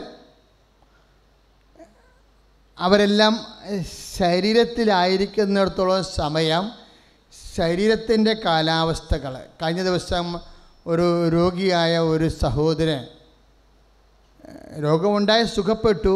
പിന്നീട് ഇപ്പോഴദ്ദേഹത്തിന് വേറെ ചില രോഗങ്ങൾ വന്നു. അപ്പോഴദ്ദേഹം എൻ്റെ മുമ്പിൽ ഇരിക്കുകയാണ്. ഓരോ കാര്യങ്ങൾ പറയുന്നതിൻ്റെ ഇടയ്ക്ക് പറയുകയും മനസ്സ് തളർന്നു പോകുന്ന അച്ഛാ എന്ന് പറയും. മനസ്സ് തളർന്നു പോകുന്നു. അതായത് മനസ്സ് തളർന്നിട്ടില്ല. ശരിക്കും പറഞ്ഞാൽ തളർന്നത് എന്താണ്? ശരീരമാണ് തളർന്നത്. ശരീരത്തിൻ്റെ അകത്ത് രോഗങ്ങൾ വന്നപ്പോൾ അതുകൊണ്ടാണ് നമ്മൾ രോഗികളെ പ്രത്യേകമായി കരുതണതിൻ്റെ കാര്യം അതാണ് ശരിക്കും. അപ്പം മനസ്സ് തളരണത് എന്താണ് കാരണം? അതിന് മുമ്പ് ശരീരം തളരുന്ന. അപ്പം നമ്മുടെ അപ്പനാണെന്ന് പറഞ്ഞാലും അമ്മയാണെന്ന് പറഞ്ഞാലും എപ്പോഴും അവരുടെ ശരീരം ഒരേ രീതിയിലിരിക്കുമോ? ഇല്ലേ? അപ്പം അവർക്ക് രോഗങ്ങളും ക്ഷീണങ്ങളൊക്കെ വന്ന് അവരുടെ ശരീരമൊക്കെ തളർന്ന് കഴിയുമ്പോൾ നമ്മുടെ ചില പറയല്ലേ, അപ്പനല്ല ഇരിക്കണത്, അപ്പൻ്റെ ഒരു ഓർമ്മയാണെന്ന്. അങ്ങനെ നിങ്ങൾ കേട്ടിട്ടില്ലേ? അപ്പനല്ല ഇരിക്കണത്, അപ്പൻ്റെ ഒരു ഓർമ്മയാണ്. പണ്ട് അപ്പനായിരുന്നു, ഇപ്പോഴ് അപ്പൻ്റെ ആ പഴയ സ്വഭാവവും ശീലമൊക്കെ പതുക്കെ അങ്ങ് മാറുകയാണ്. പക്ഷെ അങ്ങനെയുള്ളൊരു മാറ്റം ദൈവത്തിനുണ്ടാകത്തില്ല. Praise the Lord. യുക്കാറില്ലേ? നിനക്കും എനിക്കും വിശ്വസിക്കാം. എൻ്റെ അപ്പൻ്റെ സ്വഭാവങ്ങൾക്കും അമ്മയുടെ സ്വഭാവങ്ങൾക്കും മാറ്റമുണ്ടായാലും കർത്താവിന് മാറ്റമുണ്ടാകത്തില്ല. അതാണ് ദൈവത്തിൽ വിശ്വസിക്കുമ്പോൾ ഉണ്ടാകുന്ന പ്രത്യേകത. അതുകൊണ്ടാണ് കർത്താവ് പറഞ്ഞ വാക്കിലെല്ലാം നമ്മൾ വിശ്വസിക്കണത്. കർത്താവ് പറഞ്ഞ വാക്കുകളില്ലേ? കർത്താവ് എന്താ പറഞ്ഞത്? I will be with you unto the last. അന്ത്യം വരെ ഞാൻ നിങ്ങളുടെ കൂടെ ഉണ്ടാകും.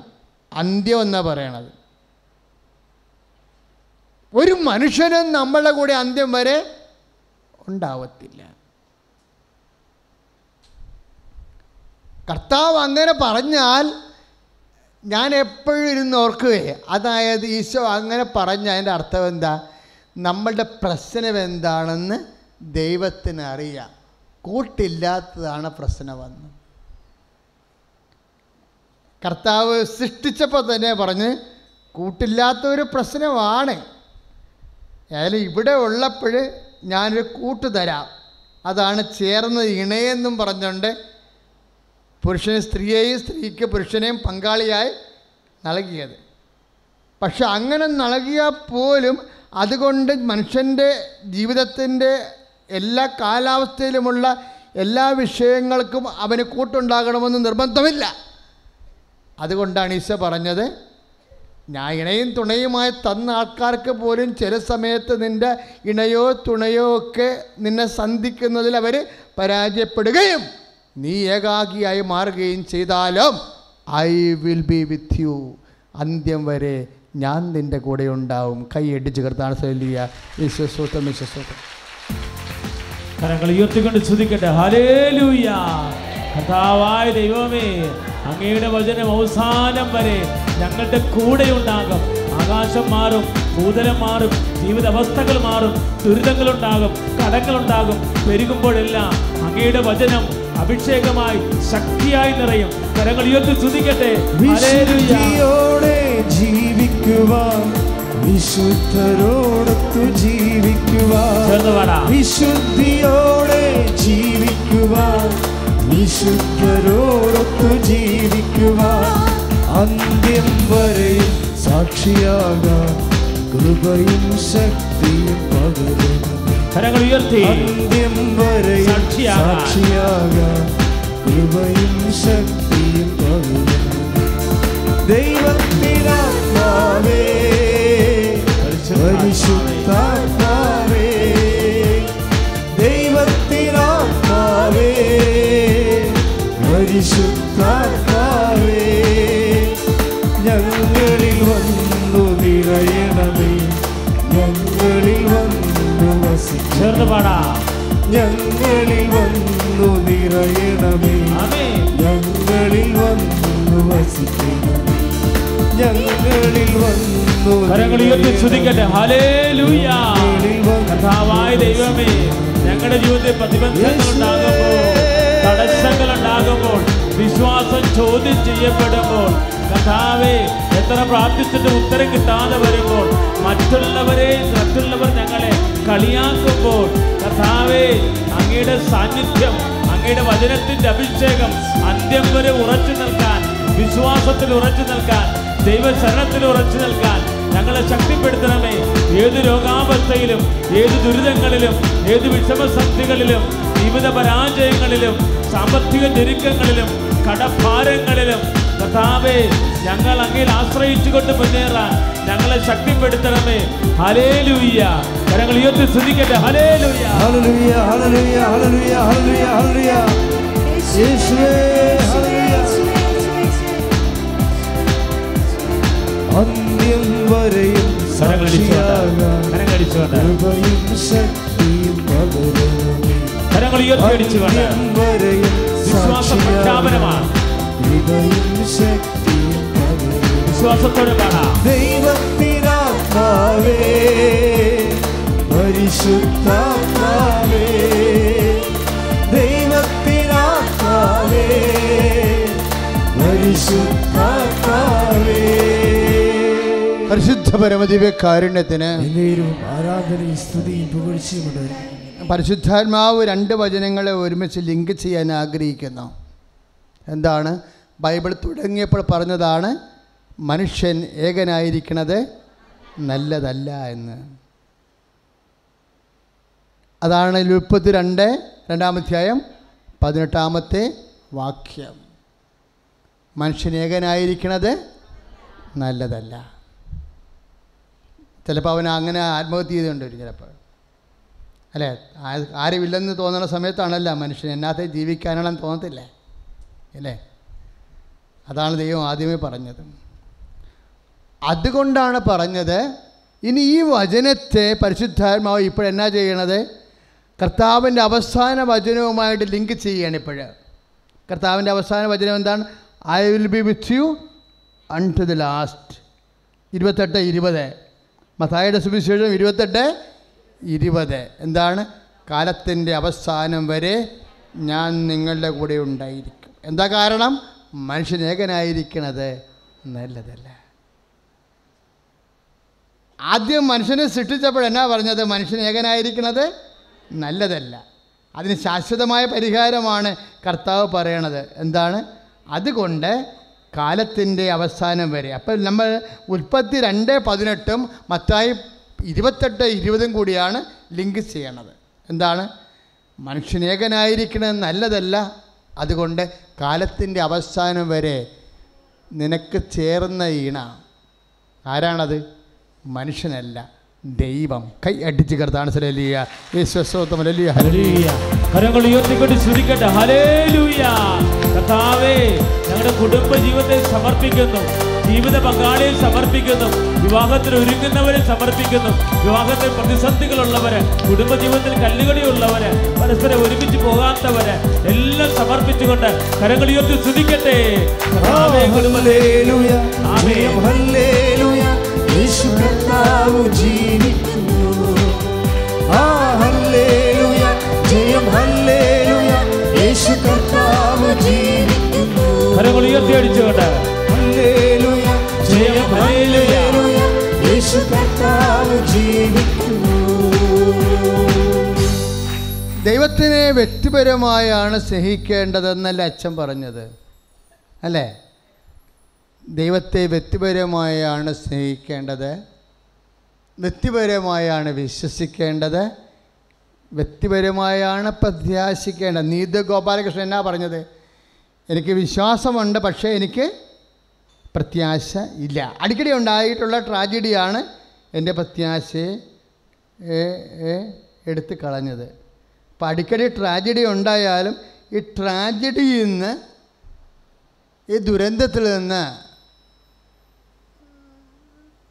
നിന്നെ കരകയറ്റാൻ എനിക്ക് കഴിയും എന്നൊരു സ്ത്രീയോട് കർത്താവ് പണ്ട് പറഞ്ഞിട്ടുണ്ട്. നിൻ്റെ കുടുംബത്തിലൊരു ട്രാജഡി ഉണ്ടായി, that's okay, I understand it. നിൻ്റെ കുടുംബത്തിലൊരു ട്രാജഡി ഉണ്ടായി, പക്ഷേ ഈ ട്രാജഡിയിൽ നിന്ന്, ഈ ദുരന്തത്തിൽ നിന്ന് നിന്നെ കരയേറ്റാൻ എനിക്ക് കഴിയും, നീ എന്നിൽ വിശ്വസിക്കുന്നു. ആരുടെ ചോദിച്ചാണത്? ആരുടെ ചോദിച്ചാ? മറിയത്തോട്, മാർത്തായോടോ. എന്നാ ചോദിച്ചത്? കുടുംബത്തിൻ്റെ ആണും തൂണും തുണയുമായിരുന്ന ലാസർ മരിച്ചുപോയി, അവൻ ചീഞ്ഞുപോയി. അവൻ്റെ കുഴിമാടത്ത് നിന്നുകൊണ്ടാണ് പറയണത്, നിനക്കിപ്പോൾ പ്രതീക്ഷ ഒന്നുമില്ലെന്ന് എനിക്കറിയാം. അപ്പം അതല്ല നീത് പറഞ്ഞത്, എനിക്ക് വിശ്വാസമുണ്ട്, പക്ഷേ എൻ്റെ ട്രാജഡി, എൻ്റെ ജീവിതത്തിലെ ട്രാജഡി കാരണം എനിക്ക് പ്രതീക്ഷയില്ല.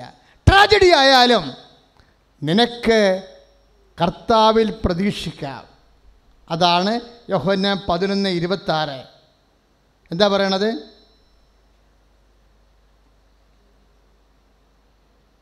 കർത്താവ് 11:25 യോഹന്നാൻ്റെ സുവിശേഷത്തിൽ കർത്താവ് പറഞ്ഞു, ഞാൻ പുനരുത്ഥാനവും ജീവനുമാകുന്നു, എന്നിൽ വിശ്വസിക്കുന്നവൻ മരിച്ചാലും ജീവിക്കും, എന്നിൽ വിശ്വസിക്കുകയും ജീവിക്കുകയും ചെയ്യുന്നവൻ ഒരിക്കലും മരിക്കുകയില്ല.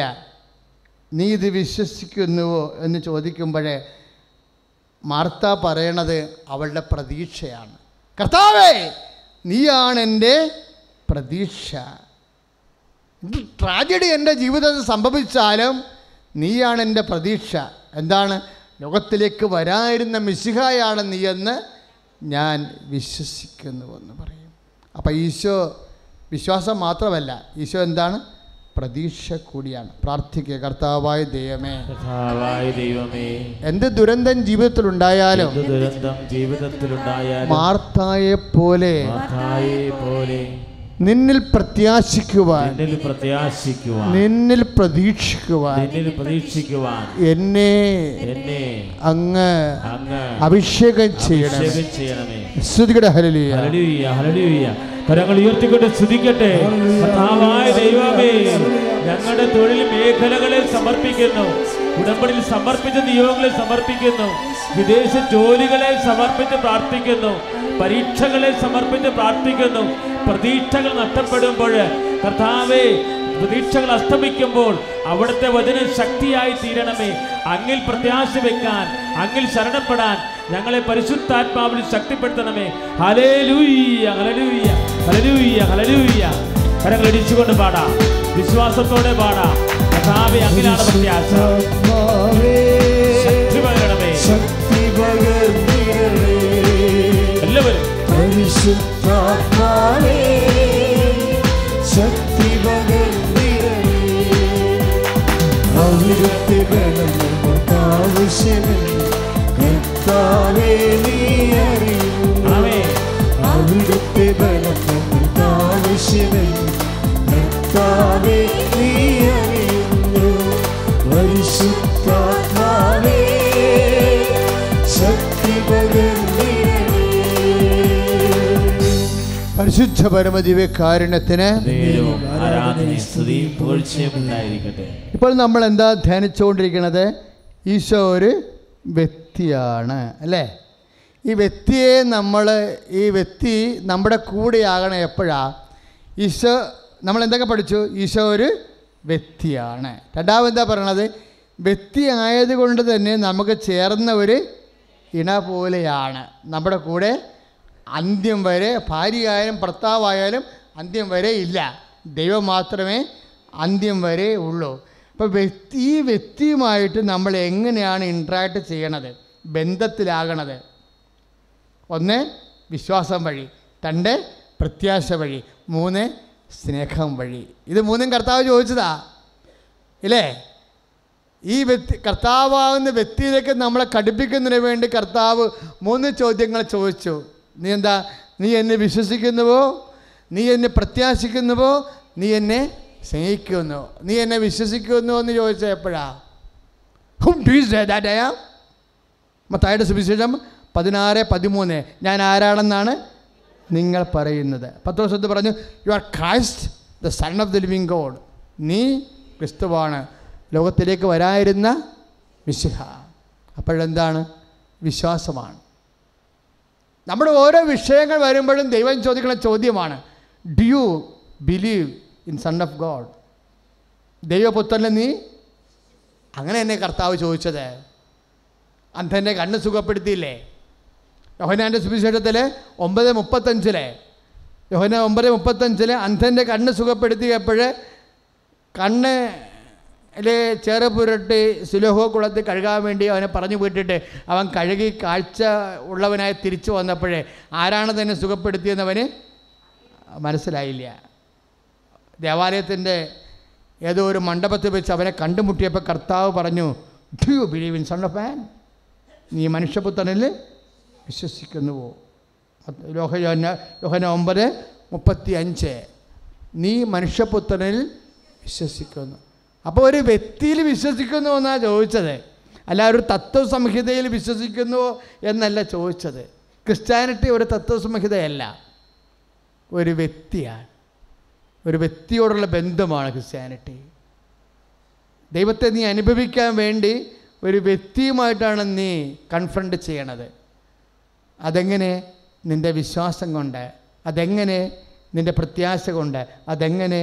നിൻ്റെ സ്നേഹം കൊണ്ട്. അതുതന്നെയാണ് എല്ലാ 10 ദിവസം ചോദിക്കുന്നത്. യോഹന്നായുടെ പുത്രനായ ശിമയോനെ, യോഹന്നാൻ്റെ സുവിശേഷത്തിൽ 21:16 യോഹന്നാൻ്റെ പുത്രനായ ശിമയോനെ, നീ ഇവരെക്കാൾ അധികമായി. അതാണ് സംഭവം. ഇപ്പോൾ സ്നേഹമെന്ന് പറഞ്ഞാലും വിശ്വാസമെന്ന് പറഞ്ഞാലും അധികം ഉണ്ട്, സ്റ്റെപ്പുകളുണ്ട് ഇല്ലേ? നീ എന്നെ സ്നേഹിക്കുന്നു എന്ന് ചോദിച്ചാൽ നമുക്ക് മനസ്സിലാകും സ്നേഹത്തിന് ഒരു ഗ്രേഡേ ഉള്ളൂ, ഒരു സ്റ്റെപ്പേ ഉള്ളെന്ന്. അങ്ങനെയല്ല, ഇവരെക്കാൾ അധികമായി എന്നെ സ്നേഹിക്കുന്നുവോ? അപ്പോൾ എത്രയോ ആൾക്കാരെ കൊണ്ടുവന്നാലും കർത്താവ് ചോദിക്കുന്നു, ഇവരെക്കാൾ അധികമായി എന്നെ സ്നേഹിക്കുന്നുവോ? നിൻ്റെ മകനെ കൊണ്ടുവന്നാൽ നിൻ്റെ മകനെ കൊണ്ടുവന്ന് നീ മകനും കൂടി കർത്താവിൻ്റെ മുമ്പിൽ നിന്ന് പ്രാർത്ഥിക്കുക. അപ്പോൾ കർത്താവ് ചോദിക്കും, നിൻ്റെ മകൻ്റെ പേര് സജി, അവനേക്കാൾ അധികമായി നീ എന്നെ സ്നേഹിക്കുന്നുവോ? നിൻ്റെ ഭർത്താവിനെ കൊണ്ടുവന്നാൽ ചോദിച്ചു, നിൻ്റെ ഭർത്താവിൻ്റെ പേര് മാത്യുവിനേക്കാൾ അധികമായി നീ എന്നെ സ്നേഹിക്കുന്നു. അപ്പോഴാണ് പ്രശ്നം. നമ്മുടെ വിശ്വാസത്തെ അടിസ്ഥാനപ്പെടുത്തുന്നത് മറ്റുള്ളവരുടെ വിശ്വാസത്തിൽ നിന്ന് വ്യത്യസ്തമായിട്ടാണ്.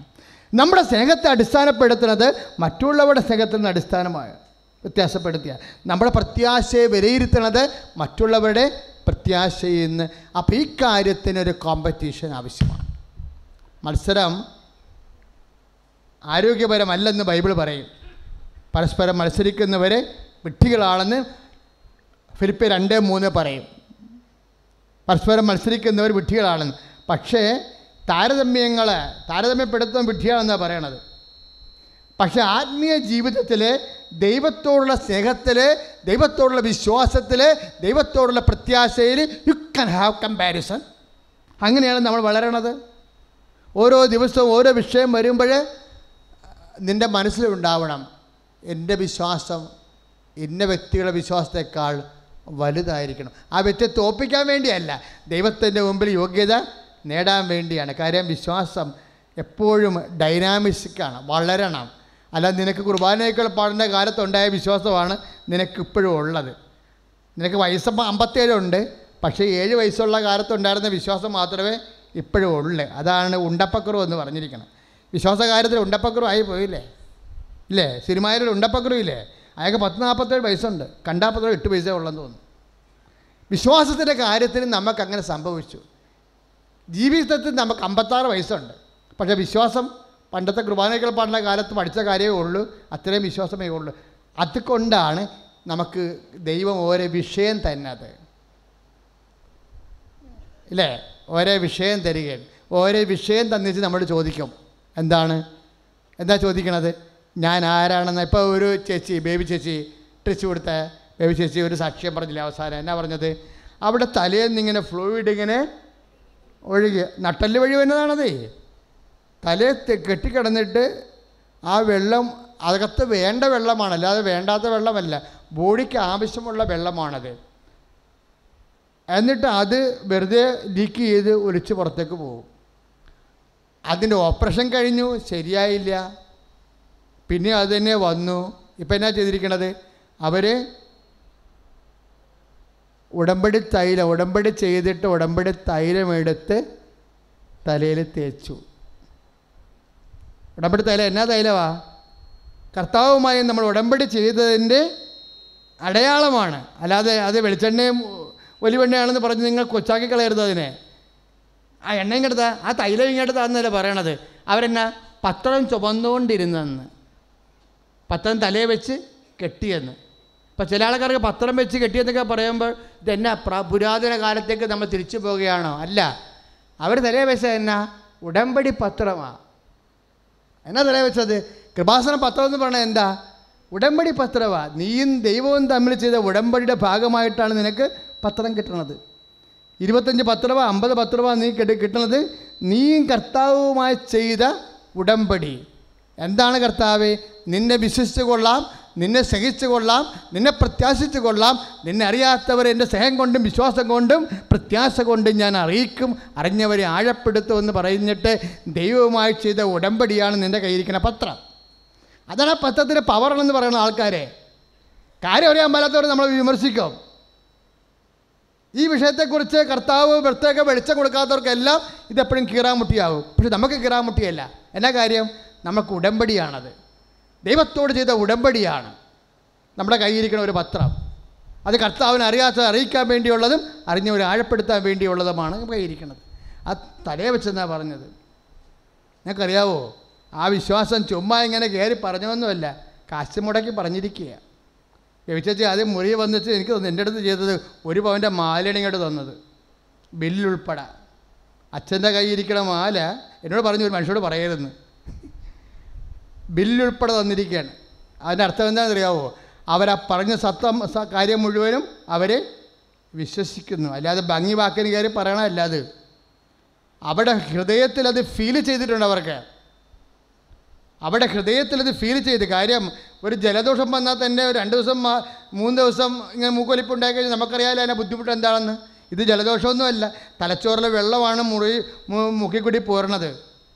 അതിങ്ങനെ പോന്നിട്ട് ഇങ്ങനെ വെള്ളം പോലെ ധാരാളമായിട്ട് വന്ന് ഒരു പണിയും നടക്കാത്ത അവസ്ഥയായി. കർത്താവ് ഈ സംഭവം ഇങ്ങനെ തൊട്ട് അറസ്റ്റ് ചെയ്ത് കളഞ്ഞ്. ഉടമ്പടിയുടെ പവർ അതാ. ഉടമ്പടിക്ക് നമുക്ക് തന്നിരിക്കുന്നത് എല്ലാം കർത്താവിൻ്റെ കൈകൾ പോലെയാണ് പ്രവർത്തിക്കുന്നത്. അത് തൈലമായാലും പത്രമായാലും തിരിയായാലും കാശുരൂപമായാലും. അവർ കാശുരൂപം പ്രാർത്ഥിച്ച് നെഞ്ചിലിട്ടോ. അവരതിനു വേണ്ടി ഇൻവെസ്റ്റ് ചെയ്യാൻ തീരുമാനിച്ചപ്പോൾ തന്നെ മനസ്സിലായില്ലേ അവരെന്തുമാത്രം നേരത്തെ നരകിച്ച് അനുഭവിച്ചിട്ടുണ്ടെന്ന്. ഇതെല്ലാം ദൈവത്തോടുള്ള വിശ്വാസമാണ് ശരിക്കും. എൻ്റെ മക്കളെപ്പോഴും ശ്രദ്ധിക്കേണ്ടത്, ഇത്രയും വെളിവോടുകൂടി ഇത്രയും കൃത്യമായി ദൈവം നിങ്ങളുടെ കൂടെ വസിക്കുമ്പോൾ ഞാനും നിങ്ങളോട് തീരുമാനം എടുക്കണം. എന്താണ്? ഇന്നലത്തെ നാളെ ഞാനായിരിക്കത്തില്ല, നാളത്തെ ഞാൻ. ഇന്നലത്തെ എൻ്റെ വിശ്വാസത്തേക്കാൾ ഇന്നെനിക്ക് വിശ്വാസം ഞാൻ വളരും. ഇന്നലത്തെ പ്രത്യാശയേക്കാൾ ഇന്ന് ഞാൻ പ്രത്യാശ വളരും. ഇന്നത്തെ ദൈവസ്നേഹത്തേക്കാൾ. കാര്യമെന്താണ്? എൻ്റെ കർത്താവ് തന്നെ 3 വട്ടം ചോദിച്ചു, നീ എന്നെ വിശ്വസിക്കുന്നുവോ, നീ എന്നെ പ്രത്യാശിക്കുന്നുവോ, നീ എന്നെ സ്നേഹിക്കുന്നു? കർത്താവ് ചോദിച്ചതല്ലേ. ആകപ്പാടെ അറിയാവുന്നത് യോനായുടെ പുത്രനെ ശമയോനെ, നീ എവരെക്കാൾ അധികമായി എന്നെ പക്ഷേ വിശ്വസിക്കുന്നുവെന്നും കർത്താവ് ചോദിച്ചു, പ്രത്യാശിക്കുന്നുവെന്നും കർത്താവ് ചോദിച്ചു. 11:26 നീ എന്നെ നിൻ്റെ ലാസർ മരിച്ചു, നിൻ്റെ ആങ്ങള മരിച്ചു, ചീഞ്ഞു, പുഴുവായി, 3 ദിവസം കഴിഞ്ഞു. Still are you hope in me? ഇപ്പോഴും നീ എന്നിൽ പ്രത്യാശിക്കുന്നുവെന്ന് ചോദിക്കുമ്പോൾ യെസ് മൈ ലോർഡ് എന്നാണ് അവൾ പറയണത്. ഉപകർത്താവേ, ദൈവവേദനെ എൻ്റെയും നിൻ്റെയും ജീവിതത്തിൽ ഉണ്ടാകുന്ന ഓരോ ദുർഘടങ്ങളെല്ലാം ദൈവത്തിൻ്റെ വചനങ്ങളാണ്. Do you believe? Do you love? Do you hope more than others? കൈയടിച്ച് കർത്താവിനെ സ്തുതിക്കുക. കരങ്ങൾ ഉയർത്തിക്കൊണ്ട് സ്തുതിക്കട്ടെ. കർത്താവേ, മന്ദീഭവിച്ച ഞങ്ങളുടെ വിശ്വാസത്തെ സമർപ്പിച്ച് പ്രാർത്ഥിക്കുന്നു. വിശ്വാസമില്ലാത്ത ഞങ്ങളുടെ സഹോദരങ്ങളെ, ജീവിത പങ്കാളിയെ സമർപ്പിക്കുന്നു. കർത്താവ്, വിശ്വാസം ക്ഷയിച്ചുപോയവരെ സമർപ്പിക്കുന്നു. കർത്താവെ, അങ്ങിൽ വിശ്വസിക്കാൻ, അങ്ങിൽ പ്രത്യാശയോടെ ജീവിത നിയോഗങ്ങൾ സമർപ്പിച്ചുകൊണ്ട് സ്തുതിക്കട്ടെ. ഹല്ലേലൂയ. ഉയർപ്പിച്ച ദൈവമേ, സ്തുതിച്ച് പ്രാർത്ഥിക്കുന്നു. വിശ്വാസത്താൽ മുൻപിൽ ചേർന്ന് പാടാം.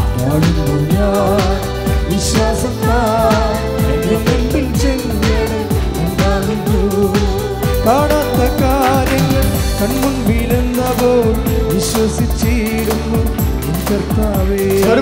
കാണാത്ത കാര്യങ്ങൾ കൺമുൻപിലെന്നപ്പോൾ വിശ്വസിച്ചിരുന്നു കർത്താവേ.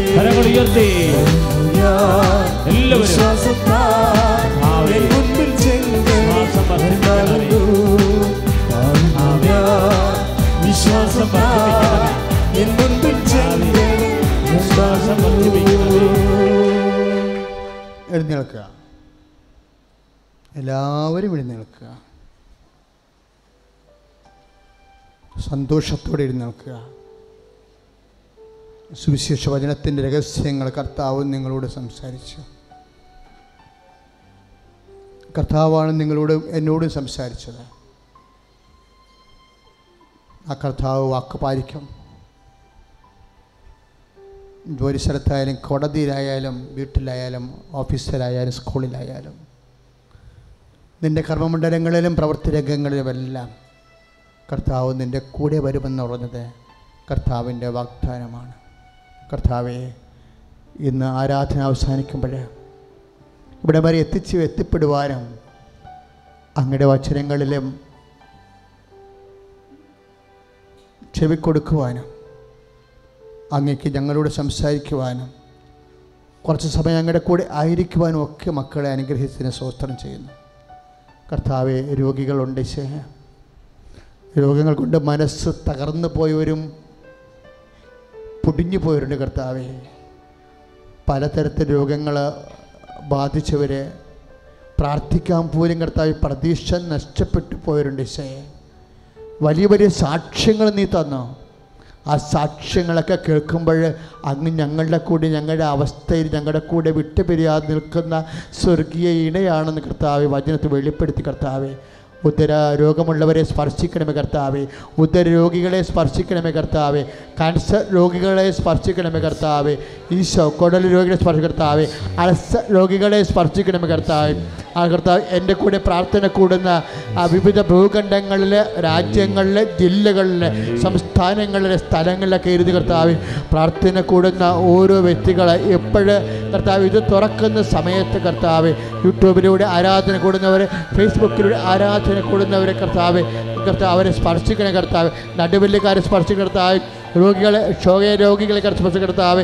എയ്ഡ്സ് രോഗികൾ കർത്താവ്. ക്യാൻസർ രോഗികൾ കർത്താവ്. അസ്ഥി രോഗികൾ, ത്വക്ക് രോഗികൾ, വിസർപ്പ് രോഗികൾ, സോറിയാസിസ് രോഗികളെ സ്പർശിക്കണമേ. കരൾ രോഗികളെ, തൈറോയ്ഡ് രോഗികളെ കർത്താവ് സ്പർശിക്കണമേ. ഈശോ, ഈശോ, പിസ്തുല രോഗികളെ സ്പർശിക്കണമേ. ഈശോ, ഉദര രോഗികളെ സ്പർശിക്കണമേ. കരരോഗികളെ സ്പർശിക്കണമേ. കർത്താവിൻ്റെ ശത്രുക്കളുടെ ഉദര രോഗികൾ, ഗർഭാശയ രോഗികൾ, സിസ്റ്റുള്ളവർ, ആൽസസ് രോഗികൾ, പിസ്തു രോഗികൾ, പീശോയി രോഗികൾ, പീസ് കളട്ടില്ലാത്തവർ, അസ്ഥി രോഗികൾ, വാത്ത രോഗികൾ, കണ്ണ് കാണാത്തവർ, കാഴ്ച കുറവുള്ളവർ, ചെവി കേൾക്കാത്തവർ, ചെവി കേൾക്കുറവുള്ളവർ, അസ്ഥി രോഗികൾ, തലവേദനക്കാർ, സ്ഫോടന രോഗമുള്ളവർ, തൈറോയ്ഡ് രോഗികൾ, മാരക രോഗികൾ, തിരാവേറ്റുകൾ, യേശുവിന്റെ നാമത്തിൽ സൗഖ്യം പ്രാപിക്കട്ടെ. സ്തുതിക്കട്ടെ കർത്താവേ. തളർവാദ രോഗം സുഖപ്പെടുത്തുന്ന ദൈവമേ, മാരക രോഗങ്ങൾ സുഖപ്പെടുത്തി നന്ദി പറയുന്നു. യേശുവേ, ആരാധന. കൈയടിച്ചുകൊണ്ട് കരങ്ങൾ അടിച്ചുകൊണ്ട്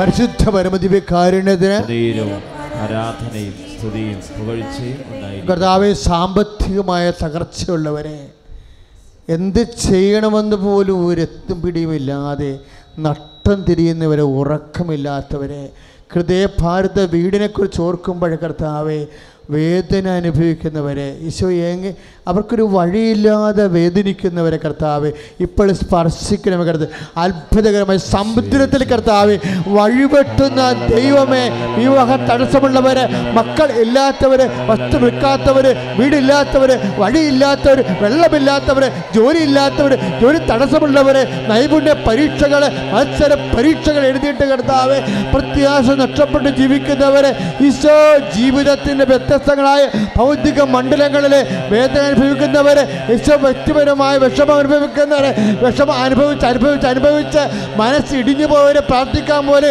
കൈയും കാലും പൊങ്ങാത്തവര്, നാക്ക് പൊങ്ങാത്തവര്, പ്രത്യാശ നഷ്ടപ്പെട്ടവര്, ഇരുട്ടിലകപ്പെട്ടവര്, ആരോഗ്യ രോഗികളെ യേശുവിന്റെ നാമത്തില് സൗഖ്യം പ്രാപിക്കട്ടെ. ഹല്ലേലൂയ, ഹല്ലേലൂയ, ഹല്ലേലൂയ.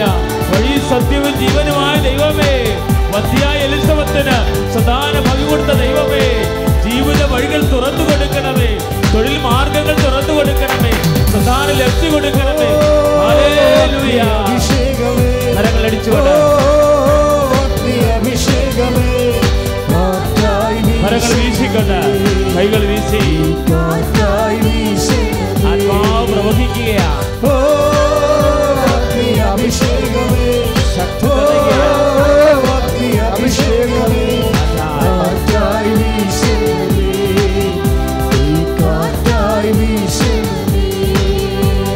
പരിശുദ്ധ പരമദിവ്യകാരുണ്യത്തിന് ആരാധനയും സ്തുതിയും പുകഴ്ചയും ഉണ്ടായിരിക്കട്ടെ. നിറച്ച വസ്തുക്കൾ എടുക്കുക.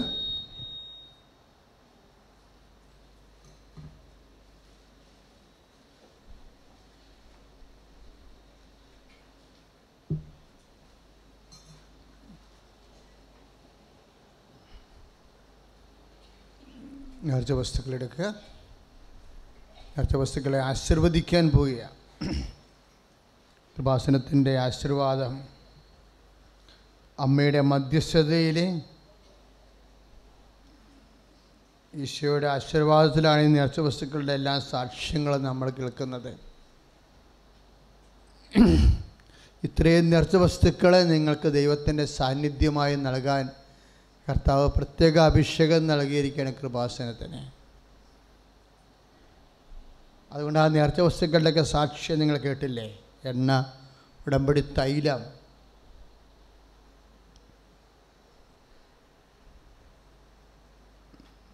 ആ നേർച്ച വസ്തുക്കളെല്ലാം എടുക്കുക.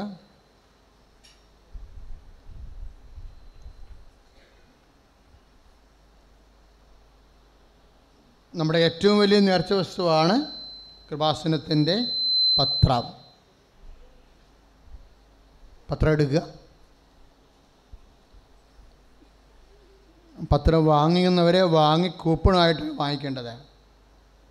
പത്രം വാങ്ങുന്നവർ ഒന്നും രണ്ടും പത്രമല്ല, പത്രത്തിന് ഉടമ്പടി രീതിയിൽ പ്രേക്ഷിത പ്രവർത്തനം ചെയ്യുന്നതിന് ഉള്ള പത്രമാണ് മേടിക്കേണ്ടത്. അപ്പോൾ ഒരു കൂപ്പൺ തരും. എപ്പോഴും നമ്മൾ ശ്രദ്ധിക്കേണ്ടത്, എല്ലാവരും ഇന്ന് പത്രം മേടിക്കാൻ വേണ്ടി ഇപ്പോൾ ഇന്ന് പൈസ ഉള്ളവരൊന്ന് വാങ്ങിക്കുക, തീർച്ചയായിട്ടും മേടിക്കണം. പക്ഷേ അതല്ല, ഉടമ്പടിക്ക് വരുമ്പോഴത്തേനും നിങ്ങൾ പത്രം വാങ്ങിക്കുന്നതാണ് നല്ലത്, തിരക്ക് കുറയാൻ നല്ലത്. ഞങ്ങൾക്ക് പ്രശ്നമൊന്നുമില്ല, പ്രാർത്ഥന ദിവസം തന്നെ പത്രം മേടിക്കണമെന്ന് നിർബന്ധമില്ല. കാര്യം പ്രാർത്ഥനാ ദിവസം തന്നെ പത്രം മേടിക്കണമെന്ന് ഞങ്ങൾ ചാട്ടി പിടിച്ചാൽ നിങ്ങൾ തിരക്ക് കൊണ്ട് വിഷമിച്ചു പോകും. അതുകൊണ്ട് ഉടമ്പടി എടുക്കാൻ വേണ്ടി വരുമ്പോഴാണ്, ഇട ദിവസം വല്ല കാര്യത്തിലും കൃപാസനത്തിൽ വരുമ്പോഴാണ് എൻ്റെ മക്കൾ പത്രം വാങ്ങിച്ച് കൂപ്പൺ സൂക്ഷിക്കുക എന്നുള്ളതാണ് മെയിൻ സംഭവം. പത്രം പ്രാർത്ഥിച്ച് വിതരണം ചെയ്യണ പോലെ തന്നെ മെയിൻ സംഭവമാണ്. കാര്യം എല്ലാം വർക്ക് ചെയ്തിരിക്കണം എവിടെയാണ്? പ്രേക്ഷിത പ്രവർത്തനത്തിലാണ്. നിങ്ങൾ അസസ് ചെയ്യണതും നിങ്ങളുടെ മറ്റ് പ്രവർത്തനങ്ങളെല്ലാം വിലയിരുത്തുന്നതും എന്താണ്? പത്രത്തിൻ്റെ കാർഡ് വെച്ചാണ്. കാര്യം എന്താണ്? പത്രം മേടിച്ച് പ്രേക്ഷിത പ്രവർത്തനം ചെയ്തിട്ടുണ്ടെങ്കിൽ തീർച്ചയായിട്ടും നിങ്ങൾ ഉപവിപ്രവർത്തനം ചെയ്തിട്ടുണ്ടാവും, കാരുണ്യ പ്രവർത്തനം ചെയ്തിട്ടുണ്ടാവും. ബാക്കിയുള്ള എല്ലാ ബാക്കിയെല്ലാം അതിനേക്കാൾ കുറഞ്ഞ കാര്യങ്ങളാണ്. അതെല്ലാം ചെയ്തിട്ടുണ്ടാകും. അപ്പോൾ അതുകൊണ്ട് ഞങ്ങളെപ്പോഴും പത്രം ശ്രദ്ധിക്കുന്നതിൻ്റെ കാരണം. തന്നെയല്ല, കർത്താവിൻ്റെ ഈ അനുഗ്രഹം എല്ലാ ജനങ്ങൾക്കും എത്താനുള്ള സുവിശേഷത്തിൻ്റെ പ്രേക്ഷിത പ്രവർത്തനത്തിനും പത്രമാണ് ഏറ്റവും കൂടുതൽ ദൈവത്തെ സഹായിക്കുന്നത്. നിങ്ങൾ തിരി വാങ്ങിച്ചാൽ നിങ്ങൾക്കല്ലേ സഹായിക്കത്തുള്ളൂ. ജനങ്ങളെ കർത്താവിനെ അറിയാത്തവരെ സഹായിക്കത്തില്ലല്ലോ. അത് ഇപ്പം നിങ്ങൾ വഴി സഭയെ വിശുദ്ധീകരിക്കുകയും ശക്തീകരിക്കുകയും ചെയ്യണത് എന്താണ്? പത്രം തന്നെയാണ്. അതുകൊണ്ടാണ് കർത്താവ് അത് ഉടമ്പടി പത്രമായതുകൊണ്ടാണ് നിങ്ങളും ദൈവവും തമ്മിൽ ചെയ്ത ഉടമ്പടിയുടെ ഭാഗമായിട്ടുള്ള പ്രേക്ഷിത പത്രമാണത്. അതുകൊണ്ടാണ് കർത്താവ് പത്രത്തിനെ അനുഗ്രഹിച്ചിരിക്കുന്നത് എല്ലാ തരത്തിലും. പത്രം അതാത് ജില്ലകളിലും അതാത് രാജ്യങ്ങളിലേക്ക് പോണവർ സംസ്ഥാനങ്ങളിലേക്ക് പോകുന്നവർ അതാ സംസ്ഥാനങ്ങളിലെ പത്രമാണ് മേടിക്കേണ്ടത്. കന്നഡ, തെലുങ്ക്, അതുപോലെ തന്നെ തമിഴ്, ഹിന്ദി, ഇംഗ്ലീഷ്. അടുത്ത മാസം മുതൽ കൊങ്ങിണിയും അതുപോലെ തന്നെ മറാഠിയും കിട്ടും. അതാവ് ശരിക്കും പ്രേക്ഷിത പ്രവർത്തനം ചെയ്യാൻ വേണ്ടി കൃപാസനത്തിന് ഇങ്ങോട്ട് വരികയാണ് ആൾക്കാർ, പ്രേക്ഷിതരെ. നമുക്ക് അതൊന്നും അറിയത്തില്ല ശരിക്കും. ഞങ്ങൾ കുറച്ച് പ്രവർത്തനങ്ങളുള്ളത്. പക്ഷെ അമ്മ സ്വന്തമായിട്ട് വിഷയം ഏറ്റെടുത്തിട്ടുണ്ട്. അതുകൊണ്ടാണ് ഈ മറാഠിയിൽ ഞങ്ങൾ ചെയ്യാതാവുള്ളതെന്നും പറഞ്ഞ് പ്രേക്ഷിതർ, ബോംബെയിലുള്ള പ്രേക്ഷിതർ ഇങ്ങോട്ട് വരണത്. അപ്പം അങ്ങനെ അമ്മ ഏറ്റെടുത്തിരിക്കുന്ന ഒരു ശുശ്രൂഷയാണത്. അത് ഈ സാക്ഷ്യങ്ങളുടെ നിലവാരം കേൾക്കുമ്പോൾ നിങ്ങൾക്ക് അറിയാം. ഇപ്പം നാളെ നിങ്ങൾ വന്ന് യൂട്യൂബിൽ നോക്കിയോ, നാളെ നിങ്ങൾ വരണ്ടേ. നാളെയും പ്രാർത്ഥനയുള്ളതാണ്, പക്ഷെ മക്കൾ വരണ്ട. നാളെ വേറെ ആൾക്കാരാണ് വരേണ്ടത്. ഈ മാസം പ്രാർത്ഥന കൂടാത്തവരാണ് നാളെ വരേണ്ടത്. ഇപ്പം എങ്ങനെ, ഇപ്പം ചിട്ടേ. കാര്യം പണ്ട് ഞായറാഴ്ച ഒരു പ്രശ്നം ഉണ്ടായിരുന്നു. എന്താ ഞായറാഴ്ച പ്രശ്നം? ഞായറാഴ്ച വന്ന് റോഡിൻ്റെ ആൾക്കാർ കയറി നിന്നിട്ട് ഗവൺമെൻറ്റിൽ നിന്ന് നമുക്ക് കംപ്ലൈൻറ്റ് വന്നു. എൻജിനീയറിംഗ് ഫീൽഡിൽ നിന്നുണ്ട്, NH നിന്ന് വന്ന്, അതുപോലെ തന്നെ പോലീസ് സ്റ്റേഷനിൽ. പിന്നെ അവർ കാര്യങ്ങൾ മനസ്സിലാക്കി അവർ നമ്മളെ സപ്പോർട്ട് ചെയ്യുന്നുണ്ട് ഒത്തിരി. പക്ഷേ എല്ലാത്തിനും ഒരു പരിധിയില്ലേ. ജനങ്ങൾ റോഡിലോട്ട് കയറി ഇരുന്നുള്ള അവസ്ഥ എന്താ? വല്ലവരുടെയും വണ്ടി ഒന്ന് തെറ്റിപ്പോയി കഴിഞ്ഞാൽ എന്തെങ്കിലും സംഭവിച്ചിട്ട് പിന്നെ പറഞ്ഞിട്ട് കാര്യമില്ല. അതുകൊണ്ടാണ് നമ്മൾ ഞായറാഴ്ച പ്രാർത്ഥന സ്റ്റോപ്പ് ചെയ്തത്. കാര്യം ഞായറാഴ്ച വേറെ ഒരു കുഴപ്പമുണ്ട്. ഈ കുർബാന കൂടാതെ ആൾക്കാർ വരും. ഒരു വണ്ടി എടുത്തിട്ട് എല്ലാം കൂടി കയറി പോരും, വീട്ടിലുള്ള അപ്പനും അമ്മയും മക്കളെല്ലാം കൂടി. പക്ഷേ കുർബാന കൂടത്തിരിക്കട്ടെ. നമുക്കിവിടെ കുർബാന ഇല്ലല്ലോ. ഇടവക പള്ളിയുള്ളതുകൊണ്ട് ഞായറാഴ്ച കുർബാന വെക്കാൻ പിതാവ് അനുവദിക്കത്തില്ല. അപ്പോൾ കുർബാന ചില ആൾക്കാർ കൂടത്തില്ല. അതെനിക്ക് പണ്ടേ പ്രശ്നമായിരുന്നു. ഈ ജനങ്ങൾ ശവദോഷത്തിലാണല്ല ആരാധന നടത്തുന്നത്. ഇപ്പം എല്ലാം ക്രിയതരായി. ഇപ്പം നമുക്ക് ആരാണ് ഉടമ്പടി ചെയ്തവർ അവർ മാത്രമേ നമ്മൾ പ്രതീക്ഷിക്കുന്നുള്ളൂ. പണ്ടങ്ങനെ ഞായറാഴ്ച അങ്ങനെയല്ല. ഉടമ്പടി ചെയ്യാത്തവരും കൂടെ കയറി പോരും. മക്കളെല്ലാം കൂടി വീടടച്ചിട്ട് പോരുമ്പോൾ പോരുകയത്. അപ്പോൾ ഇവിടെ മുഴുവൻ നിറഞ്ഞു പോകും ആൾക്കാർ. ഇപ്പോൾ ഉടമ്പടി ചെയ്തവർക്ക് സമാധാനത്തിൽ പ്രാർത്ഥിക്കാൻ ഇപ്പം പറ്റും. കണ്ട ഒരു കുഴപ്പമില്ല. ഇപ്പോൾ ഉടമ്പടി ചെയ്തവർക്ക് സമാധാനത്തിൽ പ്രാർത്ഥിക്കാൻ പറ്റും. ഒരു തിരക്കുമില്ല, തള്ളലുമില്ല, ഞെരുക്കവുമില്ല. എന്നാലും നാളെ എങ്ങനെ വരുമെന്ന് നമുക്കറിയത്തില്ല. ഇന്നിപ്പോൾ തുടങ്ങിയതേ ഉള്ളൂ തിങ്കളാഴ്ച. ഇപ്പോൾ എപ്പോഴും ഓർക്കുക, നമുക്ക് 2 ധ്യാന ദിവസങ്ങളാണ് ഒരാഴ്ച. ഏതൊക്കെയാണ്? തിങ്കളും ചൊവ്വായും. അപ്പോൾ ക്ലിയർ അല്ലേ? 1-ാം വെള്ളിയാഴ്ച, 3-ാം വെള്ളിയാഴ്ച, ആപ്പിടെ കൺഫ്യൂഷൻ ഒന്നുമില്ല, ഒരു കൺഫ്യൂഷനും ഇല്ല. തിങ്കളും ചൊവ്വായും ഉടമ്പടി ധ്യാനം, ഉടമ്പടി ഉപവാസ ധ്യാനം. പിന്നെ ബുധനാഴ്ച മുതൽ ഫ്രഷ് ഉടമ്പടിയാണ്. പുതിയ ഉടമ്പടിയും ഉടമ്പടി പുതുക്കലുമാണ് ബുധനാഴ്ച മുതൽ. പിന്നെ ഇപ്പോൾ ചെറിയൊരു സങ്കടം കാസർഗോഡുകാരൊക്കെ പറഞ്ഞിട്ടുണ്ട്. അപ്പോൾ ഞങ്ങളത് കാസർഗോഡ് നിന്നൊക്കെ വന്നവരുണ്ട്. പിന്നെ ഇന്നലെയൊക്കെ വന്ന് നീലഗിരിയിൽ നിന്നൊക്കെ ഉള്ളവർ ഇന്നലെ രാത്രി തന്നെ എത്തിയിട്ടുണ്ട്. ചിലർ നാഗാലാൻഡിൽ നിന്ന് വന്ന് ഉടമ്പടി എടുത്തിട്ട് അപ്പം തന്നെ അടുത്ത ഫ്ലൈറ്റിന് പോവുകയാണ്. ബോംബെയിൽ നിന്ന് വന്നവരുണ്ട്. അപ്പോൾ ഇങ്ങനെയുള്ള അകലെയുള്ളവർ 3 പ്രാവശ്യമൊന്നും അവർക്കൊന്നും വരാനൊന്നും പറ്റത്തില്ല. ഇപ്പം തന്നെ വരുമ്പോൾ ഒരു 6000-3000 രൂപയൊക്കെ ചിലവാകും. അപ്പം ഞങ്ങളതുകൊണ്ട് പ്രാർത്ഥനയ്ക്ക് വരണ ദിവസം തന്നെ അവർക്ക് ഉടമ്പടി എടുക്കാൻ വേണ്ടി ഇനി വേറെ ഒരു ദിവസം വരാൻ പറ്റത്തില്ലല്ലോ. അപ്പോൾ പ്രാർത്ഥനയ്ക്ക് വരണ ദിവസം തന്നെ അവർക്ക് ഉടമ്പടി എടുക്കാൻ പറ്റും. പക്ഷെ അവിടെ തിരിച്ചേക്കാട് ഇതിന് കാണിക്കണം. കാര്യം കാസർഗോഡ്, അതുപോലെ തന്നെ വിഴിഞ്ഞം, അതുപോലെ തന്നെ പത്തനംതിട്ട അല്ല കേട്ടാ, കട്ടപ്പന, വയനാട്, ഇങ്ങനെയുള്ള സ്ഥലങ്ങളിലുള്ളവർ ഓഫീസുമായി ഉടമ്പടി എടുക്കാൻ ഉദ്ദേശിക്കുന്നുണ്ടെങ്കിൽ അവർക്ക് പ്രാർത്ഥനാ ദിവസം തന്നെ ഉടമ്പടി എടുത്തു പോകാം.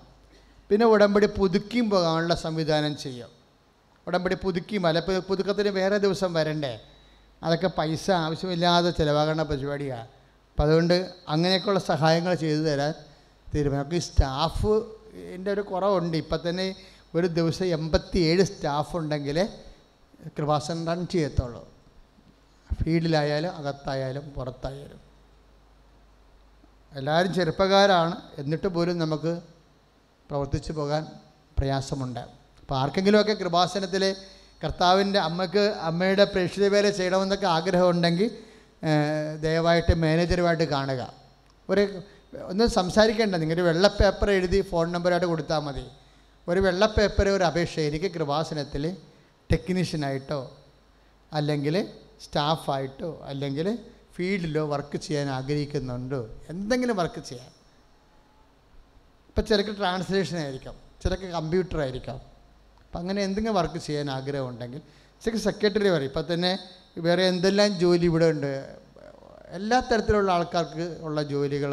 അപ്പം നിങ്ങൾക്ക് ഏതെങ്കിലും 2 ആഴ്ച കൃപാസനത്തിൽ വന്ന് താമസിച്ച് ജോലി ചെയ്യാൻ പ്രേക്ഷിത വേല അമ്മയ്ക്ക് വേണ്ടി ചെയ്യാൻ ഉദ്ദേശിക്കുന്നുണ്ടെങ്കിൽ നിങ്ങൾക്ക് വെള്ള പേപ്പറെ ഫുൾ ഡീറ്റെയിലും തിരിച്ച് കാർഡിൻ്റെ കോപ്പിയുമായിട്ട് മാനേജറിൻ്റെ ഫയലിൽ കൊടുത്താൽ മതി. അല്ലെങ്കിൽ അവിടെ ഫൈനാൻസ് സെക്രട്ടറി ഉണ്ട്, അവർക്ക് കൊടുത്താൽ മതി.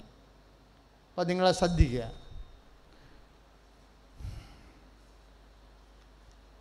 മെയ് മാസ വണക്കം നടന്നുകൊണ്ടിരിക്കുകയാണ്. വളരെ കൃപയോടുകൂടി അമ്മ പ്രത്യക്ഷപ്പെട്ട ഭൂമിയായത് കാരണം 2 മാസമാണ് നമുക്ക് പ്രധാനപ്പെട്ടത്. ഒന്നെന്താണ് മെയ് മാസം, ഒന്ന് ഒക്ടോബർ മാസം. അപ്പോൾ നിങ്ങൾക്ക് നിങ്ങളുടെ നിയോഗങ്ങൾ എഴുതി കൊടുത്ത് വണക്കം നിങ്ങളുടെ പേരിൽ നടത്താവുന്നതാണ്. ഓഫീസുമായി ബന്ധപ്പെടുക. ഷാലോം പ്രോഗ്രാം നിങ്ങളോട് പറഞ്ഞിട്ടുണ്ട്. ഷാലോം എല്ലാ തിങ്കളാഴ്ച ഉച്ചക്ക് 1:30 മണിക്ക്, വെള്ളിയാഴ്ച രാവിലെ 8:30 മണിക്ക്. രാജു ടി വിയിൽ, തമിഴ്നാട്ടിലെ രാജു ടി വിയിൽ മലയാളം ചാനലിൽ കൃപാസനം ഉടമ്പടി ധ്യാനമുണ്ട്. എല്ലാ ശനിയാഴ്ചയും രാവിലെ 7 തൊട്ട് 7:30 വരെ. രാജു ടി വി ഓൺ ചെയ്താൽ മതി. അവിടെ നിങ്ങൾക്ക് കണക്ഷൻ കിട്ടിയിട്ടില്ലെങ്കിൽ അവിടെ ഒരു കോഡ് നമ്പർ കാണിക്കും. അത് മൊബൈലിൽ അടിക്കുമ്പോൾ ചാനൽ ഓണാവും. കാര്യം അത് ഫ്രീ ചാനലാണ്, പേ ചാനലല്ല. അമേരിക്കൻ മരിയൻ ടി വിയിൽ കൃപാസനം പ്രോഗ്രാമുണ്ട്. ബുധനാഴ്ചയും ഞായറാഴ്ചയും 9:30 അമേരിക്കൻ മരിയൻ ടി വിയിൽ. അതിൻ്റെ കോഡ് നമ്പരും ലിങ്കും എല്ലാം പത്രത്തിലുണ്ട്.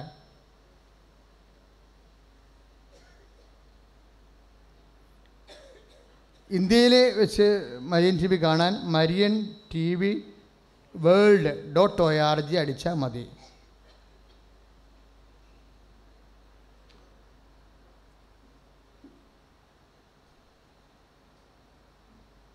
ഉടമ്പടി പുതുതായിട്ട് എടുക്കാൻ വേണ്ടിയുള്ളത് ബുധൻ, വ്യാഴം, വെള്ളി, ശനി, ഞായർ. ഇപ്പോൾ ഞായറാഴ്ചയും ഉടമ്പടി എടുക്കാൻ പറ്റും. എല്ലാ ഞായറാഴ്ചയും. ഞായറാഴ്ച 11 മണി മുതലാണ്. സ്റ്റാഫെല്ലാം പോയി കുർബാനയെല്ലാം കഴിഞ്ഞതിന് ശേഷം വന്ന് 11 മണിക്ക് കൃപാസനം ഓഫീസ് ഓപ്പൺ ആവും. ഞായറാഴ്ച പാട്.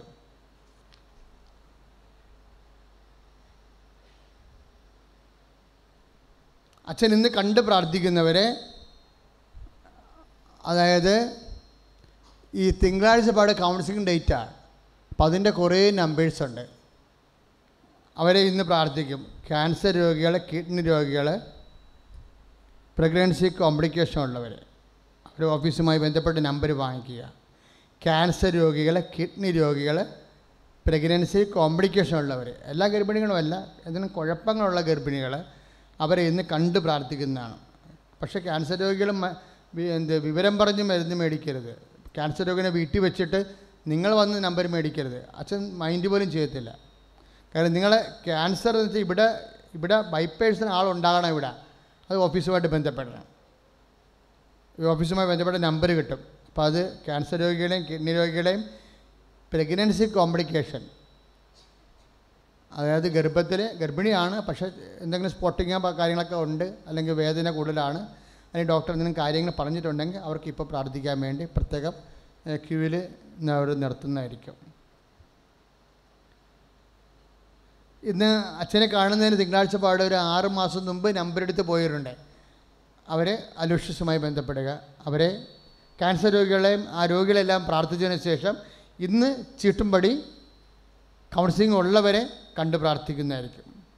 അവരിവിടെ തന്നെയാണ് വരേണ്ടത്.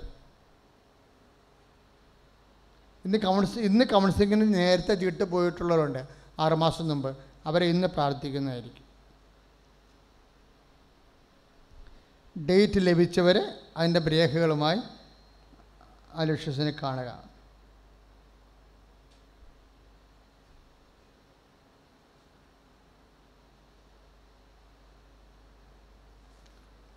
ഇത്രയും ശുശ്രൂഷയാകുമ്പോൾ തന്നെ 9 മണിയാവും, 8 മണിയെങ്കിലും ആവും. അപ്പോൾ ചില ആൾക്കാർ അറിയാതെയൊക്കെ ഇങ്ങനെ നിൽക്കുവേ, ഇപ്പം തീരത്തില്ല ഈ സംഭവം. കൗൺസിലിംഗൊക്കെ ഉള്ളതുകൊണ്ട് രോഗികളെല്ലാം ആകുമ്പോൾ കുറേ 7-7:30 മണിയാകുമ്പോഴാണ്. കഴിഞ്ഞ പ്രാവശ്യമൊക്കെ 8:30 മണിയായി തീർന്നപ്പോൾ. അപ്പോൾ ഞാനും വശക്കേടാവും.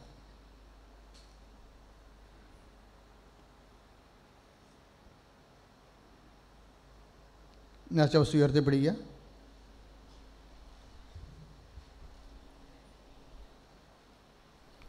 ഇന്ന് വീട്ടിൽ പോയാൽ ആദ്യം ചെയ്യേണ്ട കാര്യം യൂട്യൂബ് ഓൺ ചെയ്തിട്ട് V.P ജോസഫ് കൃപാസനം എന്ന് അടിക്കണം. യൂട്യൂബ് സബ്സ്ക്രൈബ് ചെയ്യാത്തവർ, കാര്യം ഇന്നത്തെ സാക്ഷ്യം കണ്ടില്ലേ, എത്ര പേരാണ് യൂട്യൂബ് കൂടി ധ്യാനം കൂടി സൗഖ്യം ലഭിച്ചവർ. അത് സൗഖ്യമേഖല മാത്രമല്ല, നിങ്ങൾ എന്തിനു വേണ്ടിയാണ് ഉടമ്പടി ചെയ്തത്, ആ ഉടമ്പടിക്ക് ആവശ്യമായ അനുഗ്രഹങ്ങളാണ് യൂട്യൂബിലൂടെ ധ്യാനം കൂടുമ്പോൾ നമ്മൾ അതിനു വേണ്ടിയാണ് സമർപ്പിച്ചിരിക്കുന്നത്. അല്ലാതെ ഒരു പ്രോഗ്രാം കൂടുകയല്ല. നിങ്ങൾ ആക്ച്വലി ഇവിടെ വരാൻ പറ്റത്തില്ലല്ലോ. നിങ്ങൾക്ക് ഒരു ദിവസമല്ലേ ഇവിടെ വരാൻ പറ്റത്തുള്ളൂ. ബാക്കി നമ്മൾ 6 നിബന്ധനയല്ലേ ഉടമ്പടി വെച്ചിരിക്കുന്നത്. അപ്പോൾ 6 ധ്യാനമല്ലേ കൂടേണ്ടത്. അതിൽ 1 കൃപാസനത്തിൽ വരാൻ പറ്റത്തുള്ളൂ. ബാക്കി 5 കൂടേണ്ടത് എവിടെയാണ്? യൂട്യൂബിലാണ് കൂടേണ്ടത്. യൂട്യൂബിൽ കൂടാൻ പറ്റാത്തവരാണ് ടി വിയിൽ, ശാലൻ ടി വിയിലും രാജ് ടി വിയിലും മരിയൻ ടി വിയിലൊക്കെ കൂടണത്. പിന്നെ നേർച്ച വസ്തുക്കൾ എപ്പോഴും വന്ന് ശ്രദ്ധിക്കേണ്ടത് കൃപാസനത്തിൻ്റെ ഉള്ളിലാണ്. കൃപാസനത്തിൻ്റെ നേർച്ച വസ്തു ഗേറ്റിൻ്റെ ഉള്ളിലാണ്. കാര്യം ഇതാണ് കൃപാസനം. ഇപ്പോൾ ജെറിക്കോ പ്രാർത്ഥന നടത്തി 3 മണിക്കൂർ ആരാധിച്ചിട്ടാണ് ഈ ഉടമ്പടിക്ക് പുറത്തുള്ള നേർച്ച വസ്തുക്കളെ ആശീർവദിക്കുന്നത്. ഉടമ്പടി നേർച്ച വസ്തുക്കളെ ആശീർവദിക്കുന്നത് കുർബാന ചൊല്ലിയാണ് 12 തവണ ആശീർവദിക്കുന്നത്. അപ്പോൾ ഈ നാട്ടുകാർ വിൽക്കണ വിൽപ്പന ചരക്കുകളൊന്നും നേർച്ച വസ്തുക്കളും അല്ല. കൃപാസനമായിട്ട് ഒരു ബന്ധമില്ല. അത് നിങ്ങൾ അവരുമായിട്ട് കണ്ടാൽ മതി. കൃപാസനത്തിൻ്റെതാണ് ഉദ്ദേശിക്കണമെന്നുണ്ടെങ്കിൽ അത് വെഞ്ചരിച്ചത് ഗേറ്റിൻ്റെ അകത്ത് മാത്രമേ കിട്ടത്തുള്ളൂ.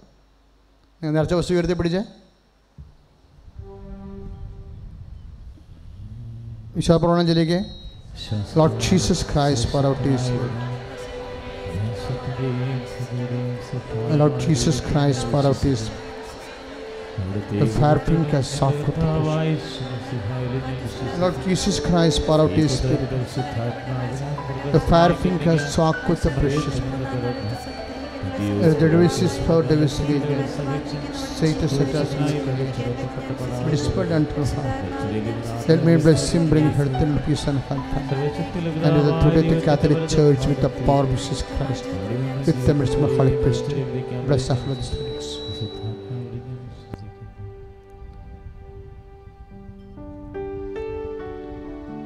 നേർച്ച വസ്തുക്കൾ എടുത്ത് ഉയർത്തിപ്പിടിക്കുക. നേർച്ച വസ്തുക്കൾ ഉയർത്തിപ്പിടിക്കുക. കരങ്ങൾ ഉയർത്തി. ഇതാ ഈശോ നിങ്ങളെ ആശീർവദിക്കാൻ പോവുകയാണ്. അതിശക്തമായിട്ട് സ്തുതിക്കട്ടെ. ഹല്ലേലൂയ.